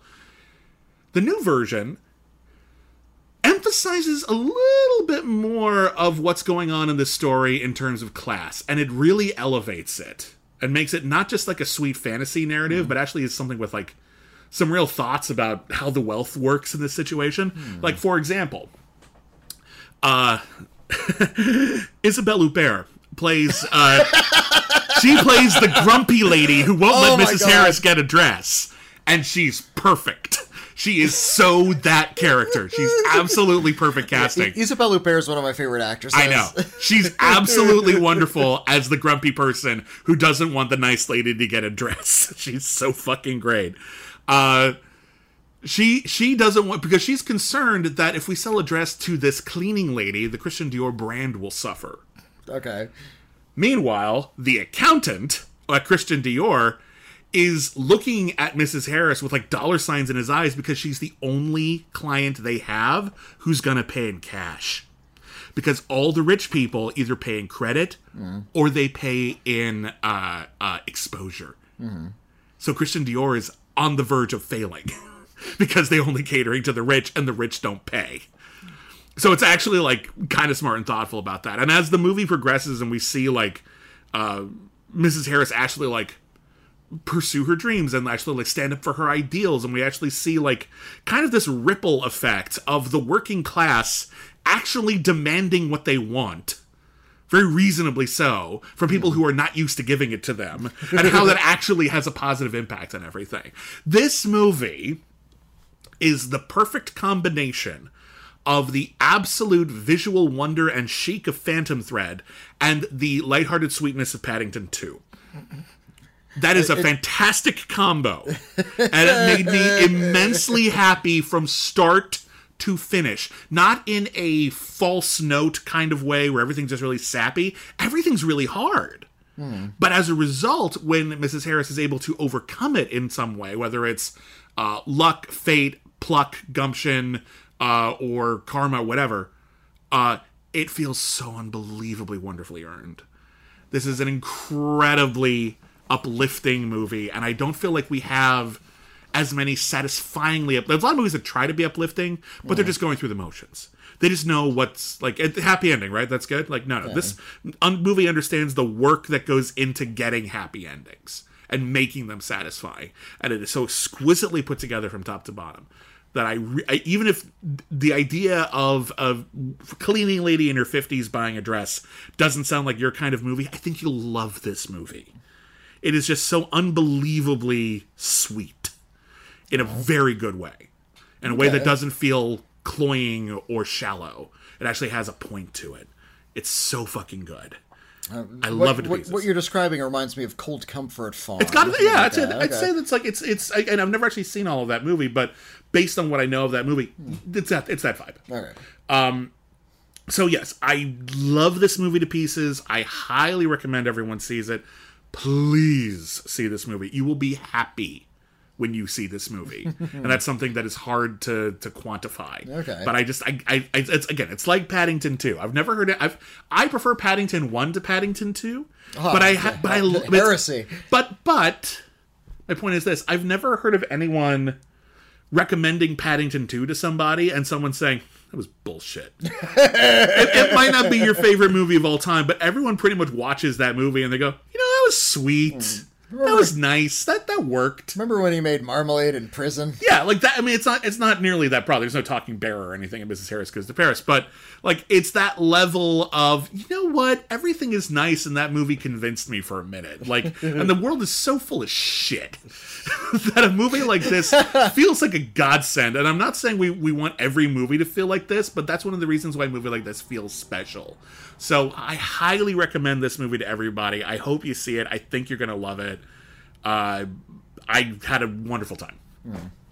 Tell me about, speaking of costume pieces, tell me about Persuasion, based on a Jane Austen novel, which I haven't read. There's a new Persuasion. There's a new Austen movie. I haven't read Persuasion either. In fact, I'm a little underread on my Austen. There was a movie of it in the 90s, right? Am I crazy? There were so many movies of Persuasion. Okay. Let me see. I feel like there was a prominent feature. I'll look it up. Look up what the last version of Persuasion or is. the last big one, anyway, yeah. There have been a couple notable Jane Austen adaptations in recent years. I really liked Autumn de Wilde's version of Emma. Still haven't seen that. That one's really good. The one with Anya Taylor-Joy. Sumptuous cake of a movie.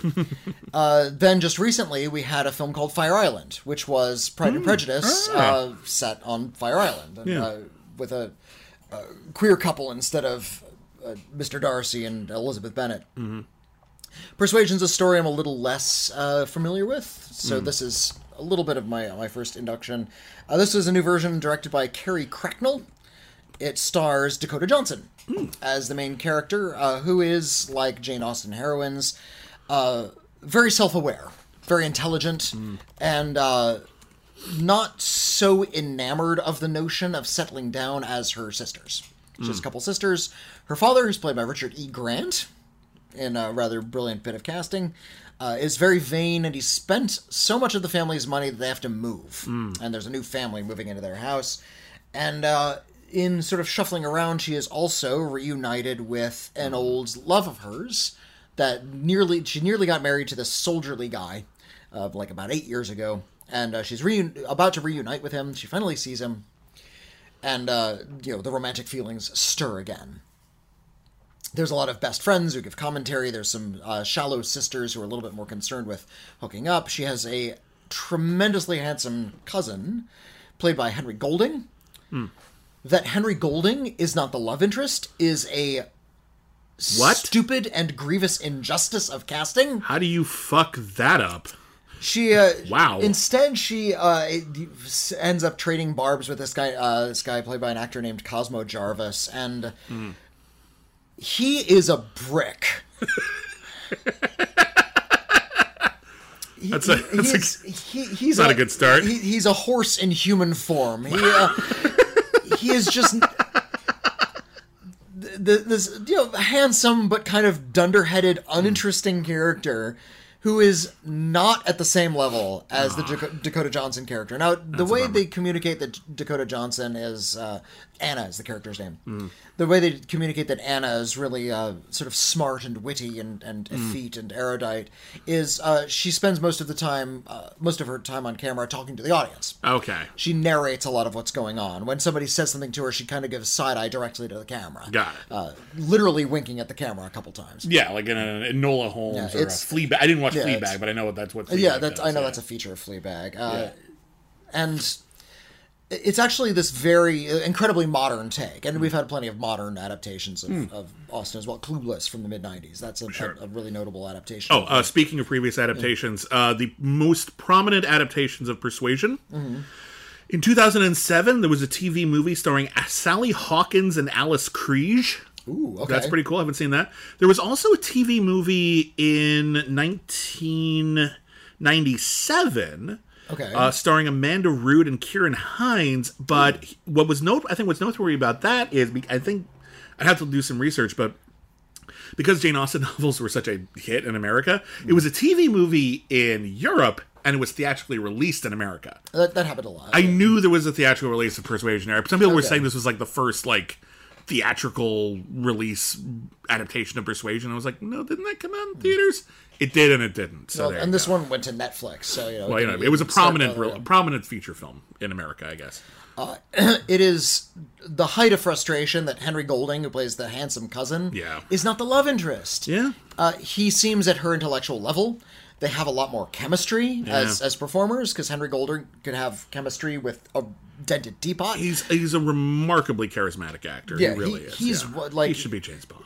He could be James. Be a great he could be James Bond. He could be James Bond. He could be Atticus Finch. He's I think he could do any of. Has he ever actually I've seen him be unbelievably charming in a wide variety of not a wide variety because he was in Crazy Rich Asians. He was in Simple Favor, which is amazing, and he plays kind of a cat in a Simple but Favor. He's very alluring in it. He's great, but I've seen him be good in things. Has he given a great performance in anything yet? Not yet. I don't think he's had the chance. I wonder if he actually has it in or should give a great performance or just give a movie star performance.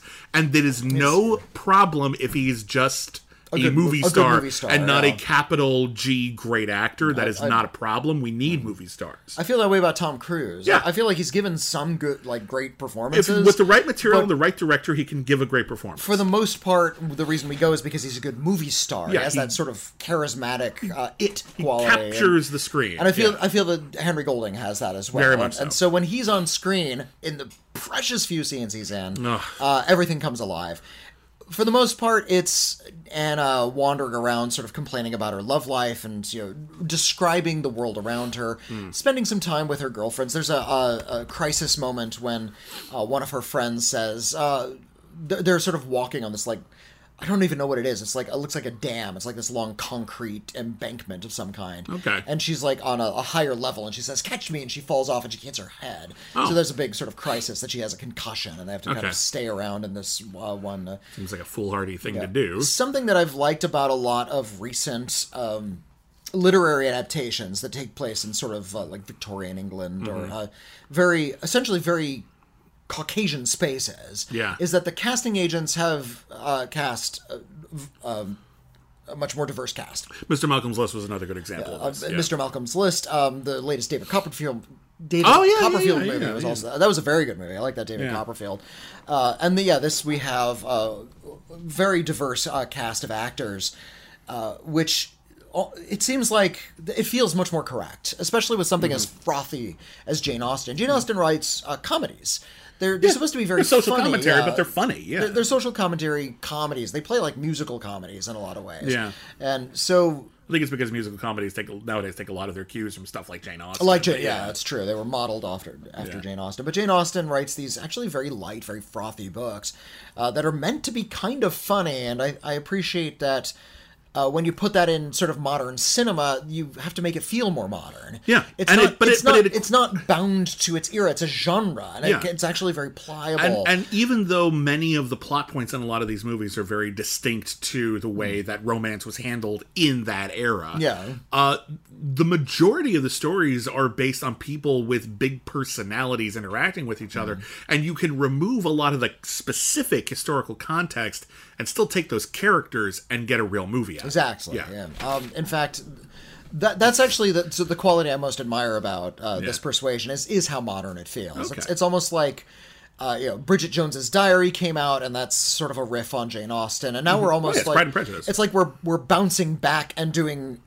Like re-riffing back in Jane Austen's time. It feels like they're just sort of building on each other. So is it good then? No, it's not. It just has a good quality. Because I like Dakota Johnson in this. I like sort of that self-aware quality. I wish she were a little bit more charismatic. I feel like Dakota Johnson can bring it. Yeah.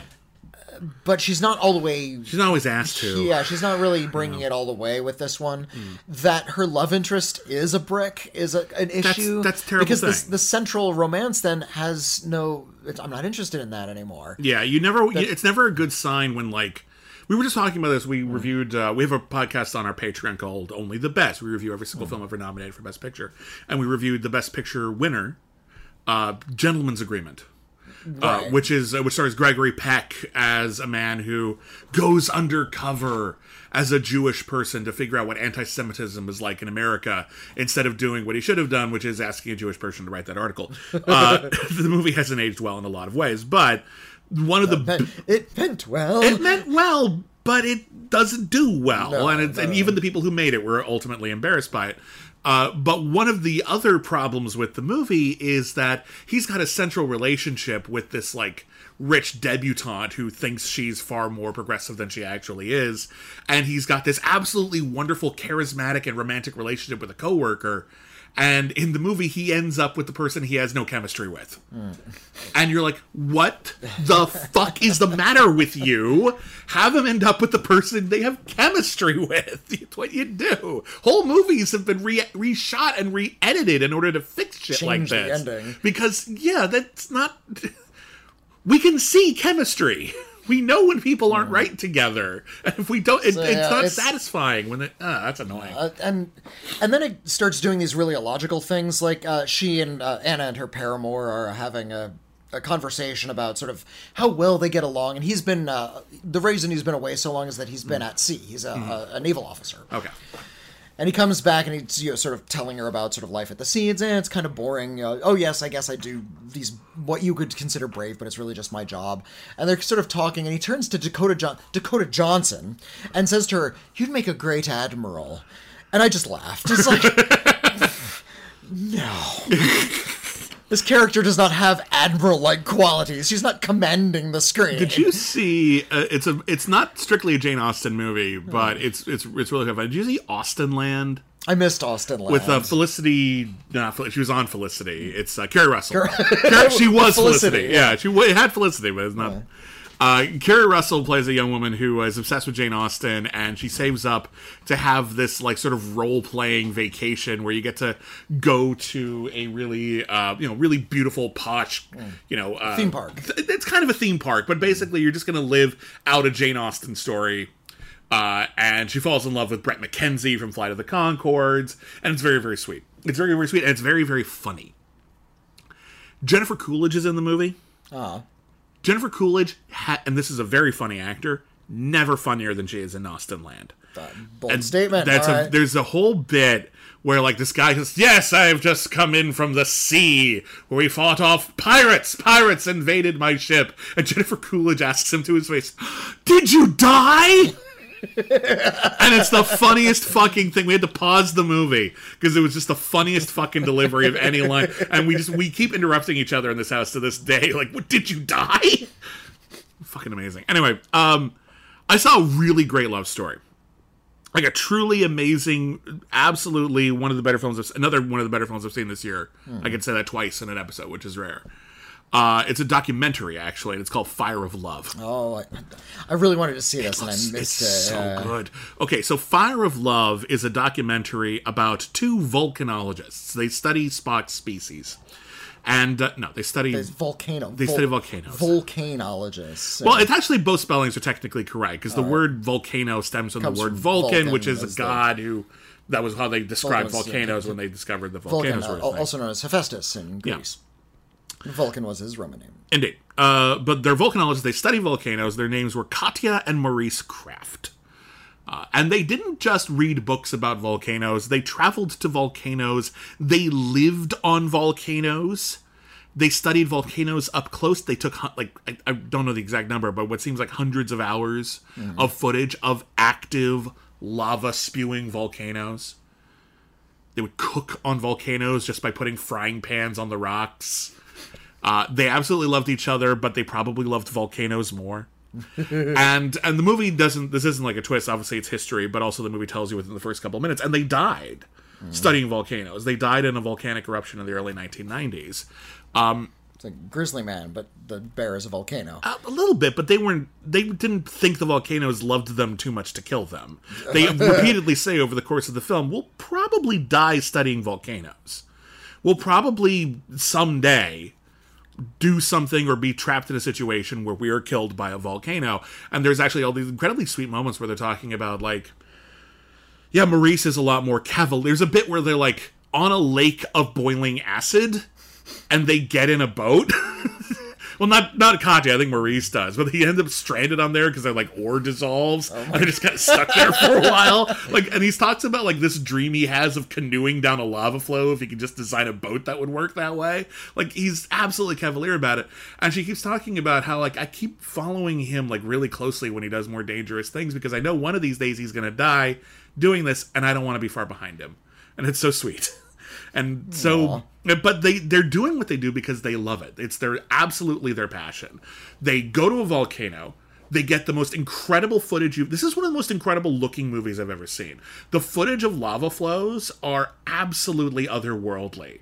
They look like they look like the planet is alive and glowing.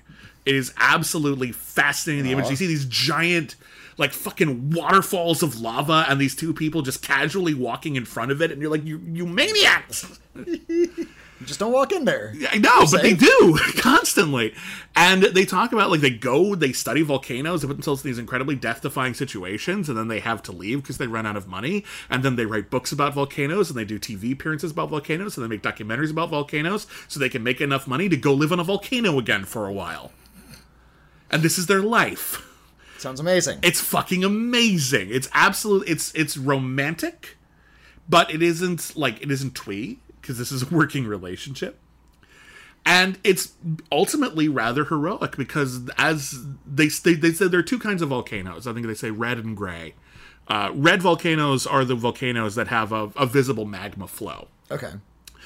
Relatively common, if not all the time, and those are the ones that are relatively predictable because the crack has already been formed. Yeah, and they're flowing down the way that they're flowing down. And so they're as safe as a volcano gets, because you can predict more or less what's going to happen. I think they said the gray volcanoes are the ones that basically explode with the force of like a nuclear bomb. And just they're very sudden when there's no... pressure builds up, and those are the ones that are you can see that it's coming, but you don't know exactly when. And what happens is, as those volcanoes start taking more and more lives, and they actually start dedicating their careers to trying to put together materials that governments can actually see, that will actually convince them we actually have to take proper precautions, rather than just say, well, the volcano hasn't blown up before, and then a whole bunch of people die. And so these people actually dedicate their lives instead to not just doing the volcano stuff that they love, but the volcano stuff that actually make the world safer. And so they end up dying heroes. Absolutely visually breathtaking. One of the most, like... You watch movies that are trying to create a visual spectacle using CGI or whatever format they have. Mad God used stop motion animation, for example. Thor is using CG, whatever. People are trying to dazzle you. These people just took a camera up a volcano and came out with the single most like incredible looking motion picture I've seen in years. This is all like pre-existing footage. It's been cleaned up. It's gorgeous. If you ever have a chance to see this on the big screen, don't miss it. But even on a small screen, you will appreciate just how uncanny the imagery is here. And just how interesting these people are, and how they lived their lives their way. Like, they didn't compromise. They decided, they didn't like, I like volcanoes, but I have to get a day job. Like, no, they made it their thing. And it is absolutely inspiring and 10,000 times romantic and incredible to look at. Awesome motion picture. Oh, well, I'm sorry I missed it. I saw ads for it, and I was really looking forward to it. And I just never made its way into my field of vision. We got two more movies, and you saw them, and I didn't. Why don't we jump into the latest Claire Denis film? Claire Denis has a new movie. Yay! It's always a cause célèbre. A Claire celeb, if you will. A Claire celeb. Yeah, a Claire Denis. If you're familiar with Claire Denis, Claire Denis tells stories where she doesn't give you... We were talking about how too many movies are about being overinformed. Claire Denis goes in the complete opposite direction. Yeah. Deliberately underinforming the audience. And it's actually not until late in her movies that you begin to realize how much information you've actually been getting this whole time. Yeah, it's a really cool feeling. Sometimes it's plot-like. She made a film called The Intruder, which is actually a mystery film, and she actually gives you like little bits of things that seem completely disconnected. And by the time you get to a certain point, you realize, oh, wait a minute, there actually are all of these connections that you didn't realize you had been making this whole time. I didn't see that one. I'll have to check that one out. Yeah, that one's really good. That's how I felt about White Material. Okay, that's a thriller about a rich white family that refuses to leave a country where there's a coup going on, and it does not go well.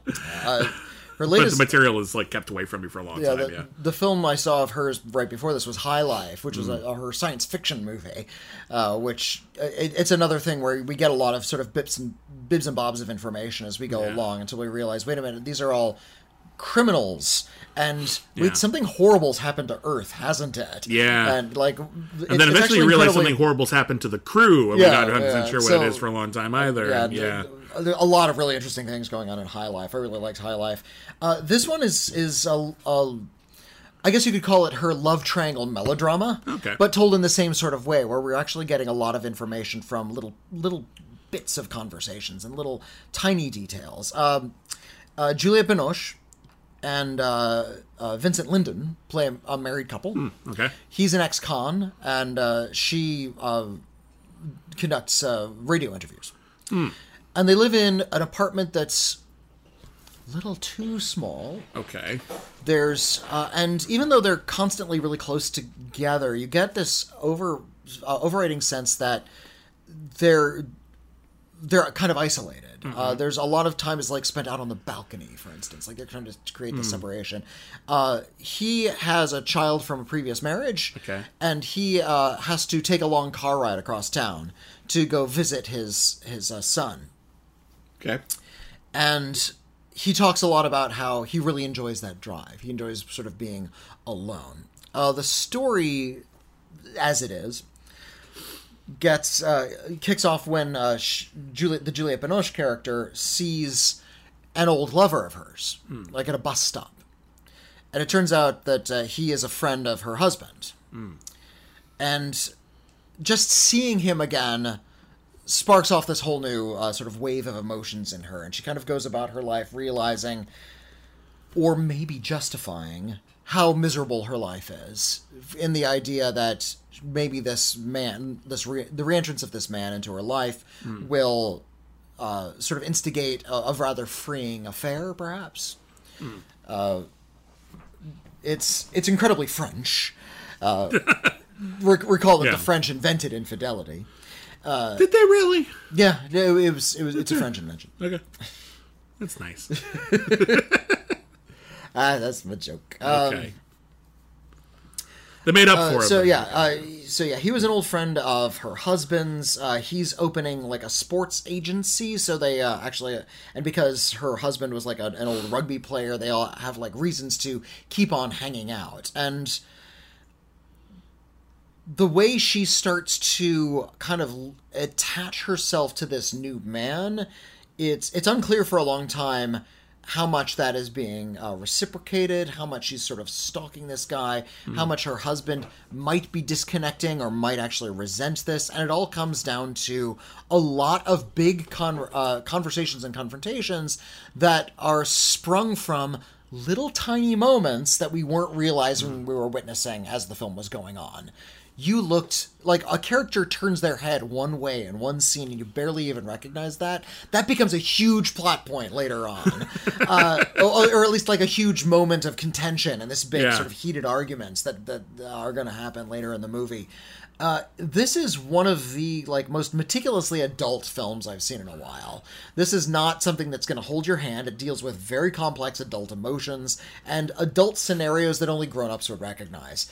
The idea of what it takes to make a marriage work, the way little resentments can breed from a long-term relationship, and Claire Denis is interested in those tiny little resentments and as they kind of grow and interconnect. I love the way Claire Denis makes movies because it has that sort of cathartic moment where you realize, and you don't even know that when it happened, that you had all the information, that all the clues had been laid out for you and they're all in your hands. Yeah. So when she finally comes to the conclusion, it's like, oh wait a minute. All of this makes sense. I was a little confused, or maybe what was that dragging? Was that all a mystery? Oh no, wait, it was all important information. Yeah.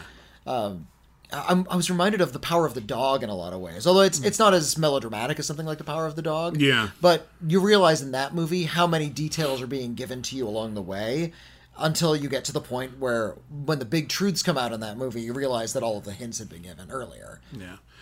Jane Campion is a lot more of a... I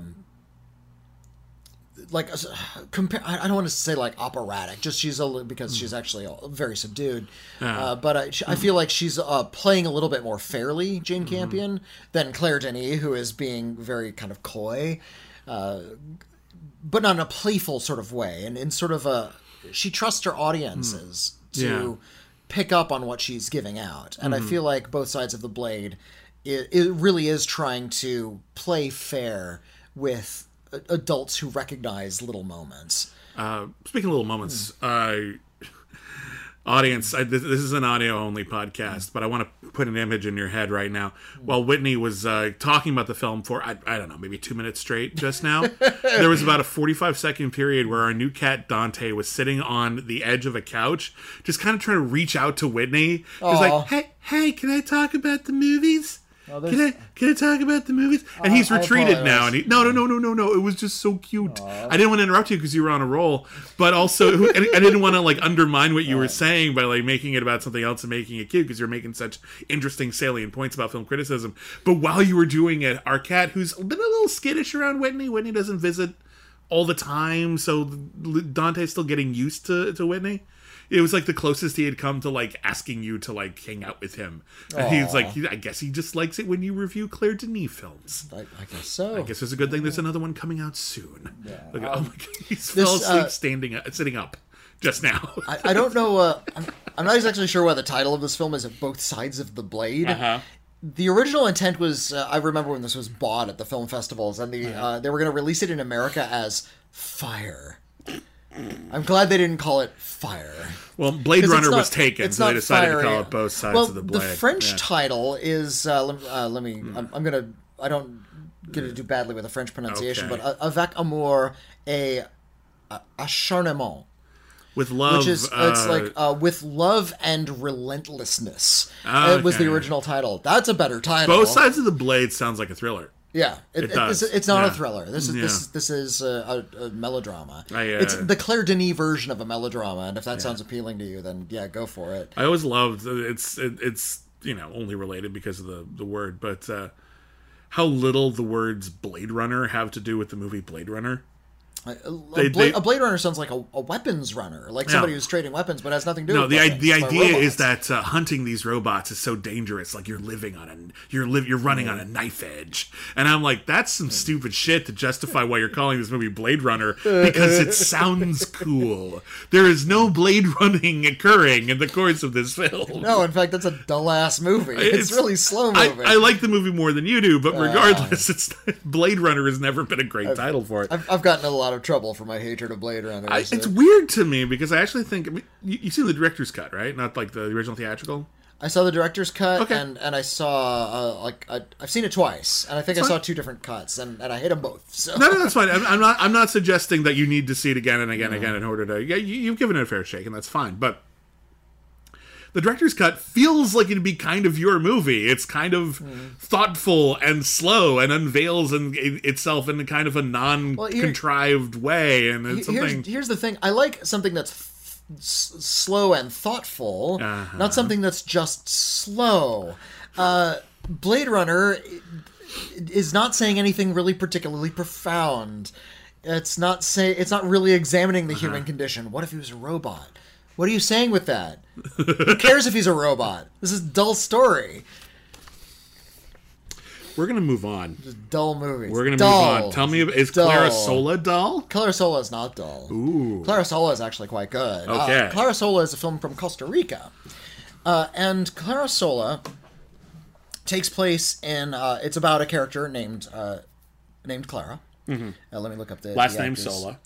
She's played by an actor named Wendy Chinchilla Araya. Okay.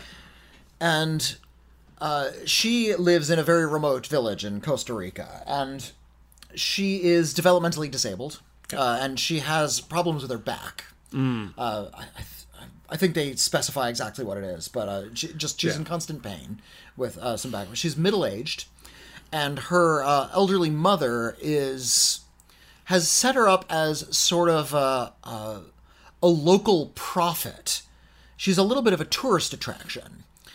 People come from miles around to this little modest church in this little village, and they ask her to bless them and sort of make sort of psychic predictions. She's also very good with the local horse. She's like a horse whisperer, and that's another thing that sort of draws people to her.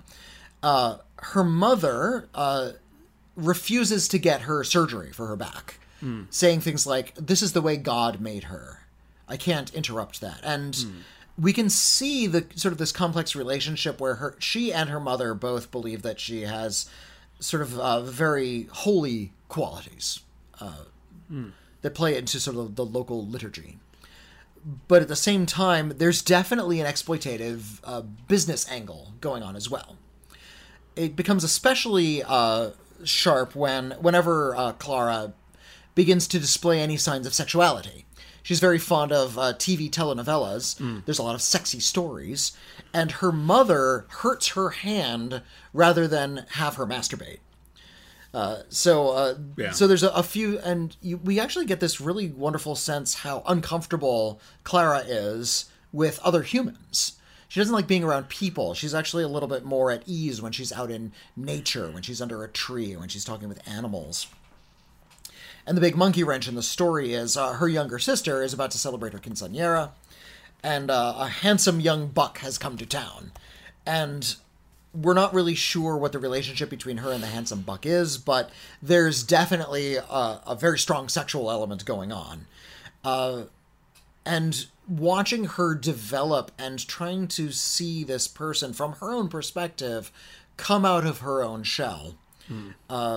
But not in that contrived romantic comedy sort of way. It's much more freeing.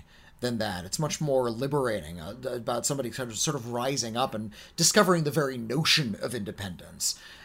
That's all very exciting to witness. The actual story, because we're not really sure how much of her mysticism plays into the real world, there's going to be an almost Carrie-like moment that we're building towards. And I don't think that's all going to come out somehow. It's all going to come out in a very dramatic, potentially supernatural kind of a way.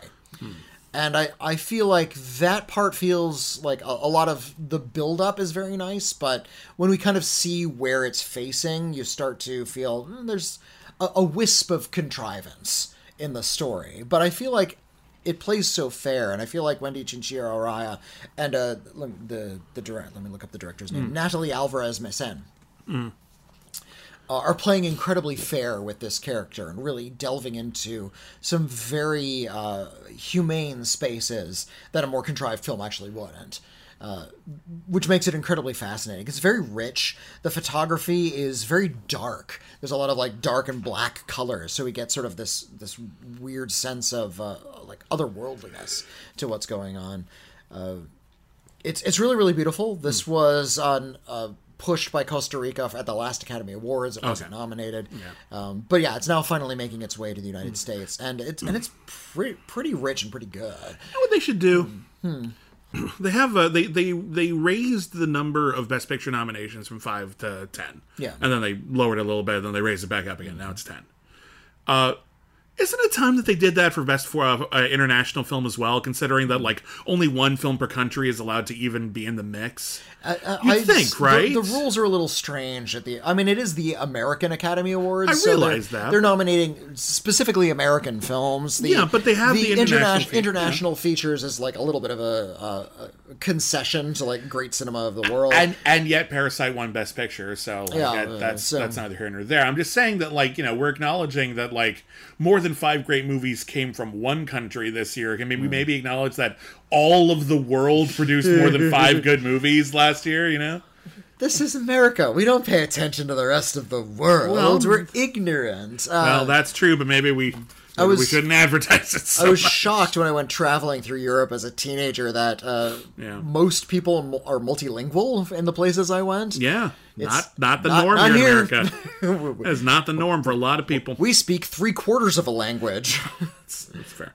Anyway, we should move on. That is it for the movie reviews this week on Critically Acclaimed. We're going to review our films on a scale of C- to C+. Do a quick overview of everything we discussed, and we're each going to tell you if the film is average, some good, some bad, better for some audiences than others. That gets a C, because a C, if you've been to the schools we went to, is average. If it's above average, it gets a C+, because C+ is technically above average, and that's everything from we just kind of liked it to it's the best movie ever made. That gets a C+, and then C- is below average. That's everything from we don't particularly recommend it to the worst movie ever made. On that note, Whitney, Clara Sola on the critically acclaimed scale. Yeah. It's a C+. Great. I really dug it. I really enjoyed the character work. I really enjoyed the performances.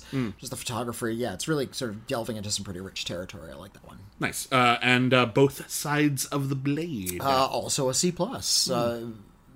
It's not as... I guess you'd have to be patient. If you don't know Claire Denis, it's going to feel a little bit meandering for a while. Yeah, she definitely has a particular style. Yeah, you do have to understand that Claire Denis films do pay off. Yeah. Not in a big way, but in a way where you do realize after a while, oh wait, this is actually a full, complete, interesting human story. Just like Blade Runner. And then Fire of Love, a new documentary about volcanologists. That's a big old C+. That's a really incredible motion picture, and I hope everyone gets a chance to see it. In addition to just being interesting story of interesting characters, the volcano footage is astounding. Nice. Next up, Netflix's Persuasion. That's a C-. You skip that one. That is not an interesting romance. It's almost there, but it's not there. Mrs. Harris Goes to Paris is a huge C+. I would recommend this movie to literally anyone. It is very, very sweet. It's very uplifting, but in a way that feels entirely earned. And I think they do a wonderful job of filming fashion in a way that if you know nothing about fashion, you say to yourself, yeah, I want that dress too. That dress is fucking phenomenal. Next up, Beavis and Butthead Do the Universe. That's also a C-. It's disappointing. It's dated. It doesn't have anything really important to say. It's not even entirely that funny. All right. The Sea Beast, also on Netflix. I give that a C+. I think this is actually a pretty exhilarating, well assembled adventure picture. Yeah, I give it a C+ as well. I really do think it's one of the better told fantasy adventures we've had in quite a while. The story is, a little formulaic, and you've probably seen these beats done before, but they're told so wonderfully well that you just kind of have to applaud, and I think you're really going to like it if you check it out. And then finally, Thor: Love and Thunder. This, for me, is maybe the sloppiest Marvel movie yet, and that they're not all that sloppy, but the ones that are sloppy are really sloppy. This one feels really cobbled together at the last minute. The drama doesn't have weight. The questions aren't properly answered. It doesn't feel like a particularly well-told story, nor does it feel like a particularly interesting sort of exploration of a larger universe within this franchise. It's a shame because it brings up a lot of exciting ideas and then ultimately does almost nothing with them. So big ol' C-. Yeah, I agree with all those points. C-. It's not even like funny or entertaining. The action isn't fun to watch. I mean, the action is rarely fun to watch in these movies. It's more about that it's happening rather than how well it's happening. Oftentimes, all the characters are gathering to fight. Well, I mean, the tarmac fight in that Civil War movie was pretty cool. There have been some cool ones. That was kind of neat. It's rare that those are exciting to look at, though. Very, very true. I liked the action sequence on the model train tracks in Ant-Man. Mm-hmm. Oh, that was a good one. Because oh no, a train is barreling toward me, but they're like teeny tiny. So I liked the bus fight in Shang-Chi. They're fighting on a bus in the middle of the car chase. It was kind of cool. It started well until they started like cutting the bus in half with magical knives and stuff. Yeah, but it was still fun. I think the early action sequences in Shang-Chi are pretty solid. I liked the way that the finale of Spider-Man No Way Home actually had some actual dramatic heft for all the characters, and like Andrew Garfield got to relive the worst moment of his life, but in a different way, and so that actually felt like it meant something to the characters rather than just was noise happening. That was a good one. I like the moments where they stopped fighting. It's like, oh, we're gonna do some like little bits of dialogue. Those little bits of dialogue were way more interesting than any of the actual action. Yeah, but I agree. Anyway, I still argue that maybe the MCU's best action sequence was the tarmac fight. Yeah. No, I would actually argue it's Iron Man trying to save people falling out of a plane in Iron Man 3. The rescue sequence from Iron Man 3 is one of the best ones. There's not a lot of action sequences in the Marvel Universe movies where they rescue people anymore. It's just fighting people we have a grievance against. Yeah, well, keep in mind, they're not justice. They're avenging. They revenge people. Anyway, that's it for Critically Acclaimed. We'll be back next week with reviews of new films, including Jordan Peele's Nope. And there's a new speaking of Avengers, there's a new Russo brothers film coming out next week. That's right, The Gray Man. It was actually released in theaters this week, but it'll be more accessible to us and the rest of you. I didn't get a chance to see it. It has a brief theatrical release. I didn't get a chance to see it for that. But we will review it the way we get to it next week. Everyone gets a chance to see it next week because it'll be on Netflix. We'll review it on that. But yes, we'll review The Gray Man as well. And other things, I'm sure. Thank you, everybody, for listening. Thank you, everybody, for joining us. Please subscribe if you haven't already. If you haven't checked out our Patreon, you might want to do so. Patreon.com/critically acclaimed network. We have a lot of exclusive shows, some of which we talked about in this episode. Only the Best. We review every single film ever nominated for Best Picture. All Our Yesterdays. We review every single episode of Star Trek. We're about to start a new podcast series where we explore every movie and episode in the Step Up franchise, which is going to be awesome. We do commentary tracks. We just released a commentary track for Gremlins 2. You get to vote for future episodes of our shows. It's a lot of fun. Thank you to everybody who has already signed up. You really keep the show going. We wouldn't be able to do it without you. And also you get access to all of our episodes ad-free, if that's something you would prefer.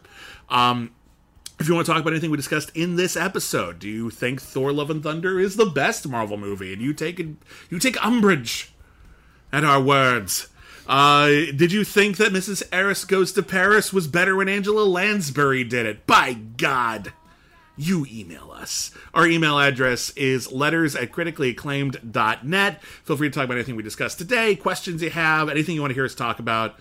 We might read your email on a coming episode of We've Got Mail. We also have a P.O. Box That's right, we do. If you prefer to write a physical letter, I happen to have one right here that we'll read on the next episode of We've Got Mail. Whitney, what is our P.O. Box? Send it to the critically acclaimed network, P.O. Box 641565, Los Angeles, California, 90064. We're on Twitter, at Critic Acclaim. I am at William Bibiani. I'm at Whitney Seibold. And for those of you who have been asking, we'll have an announcement to make pretty soon. Salt Cat Soap is coming back in a new way. We're going to be doing a Soap of the Month club. So stick around, there'll be more information at Saltcat Soap on Twitter. So thank you everybody for your patience, and for those of you who've reached out asking when the soap store is coming back soon. Thank you for your support. It means the world to us. That is it for us. Never forget, everyone's a critic. I want to go to the midnight show. I'm sorry, what?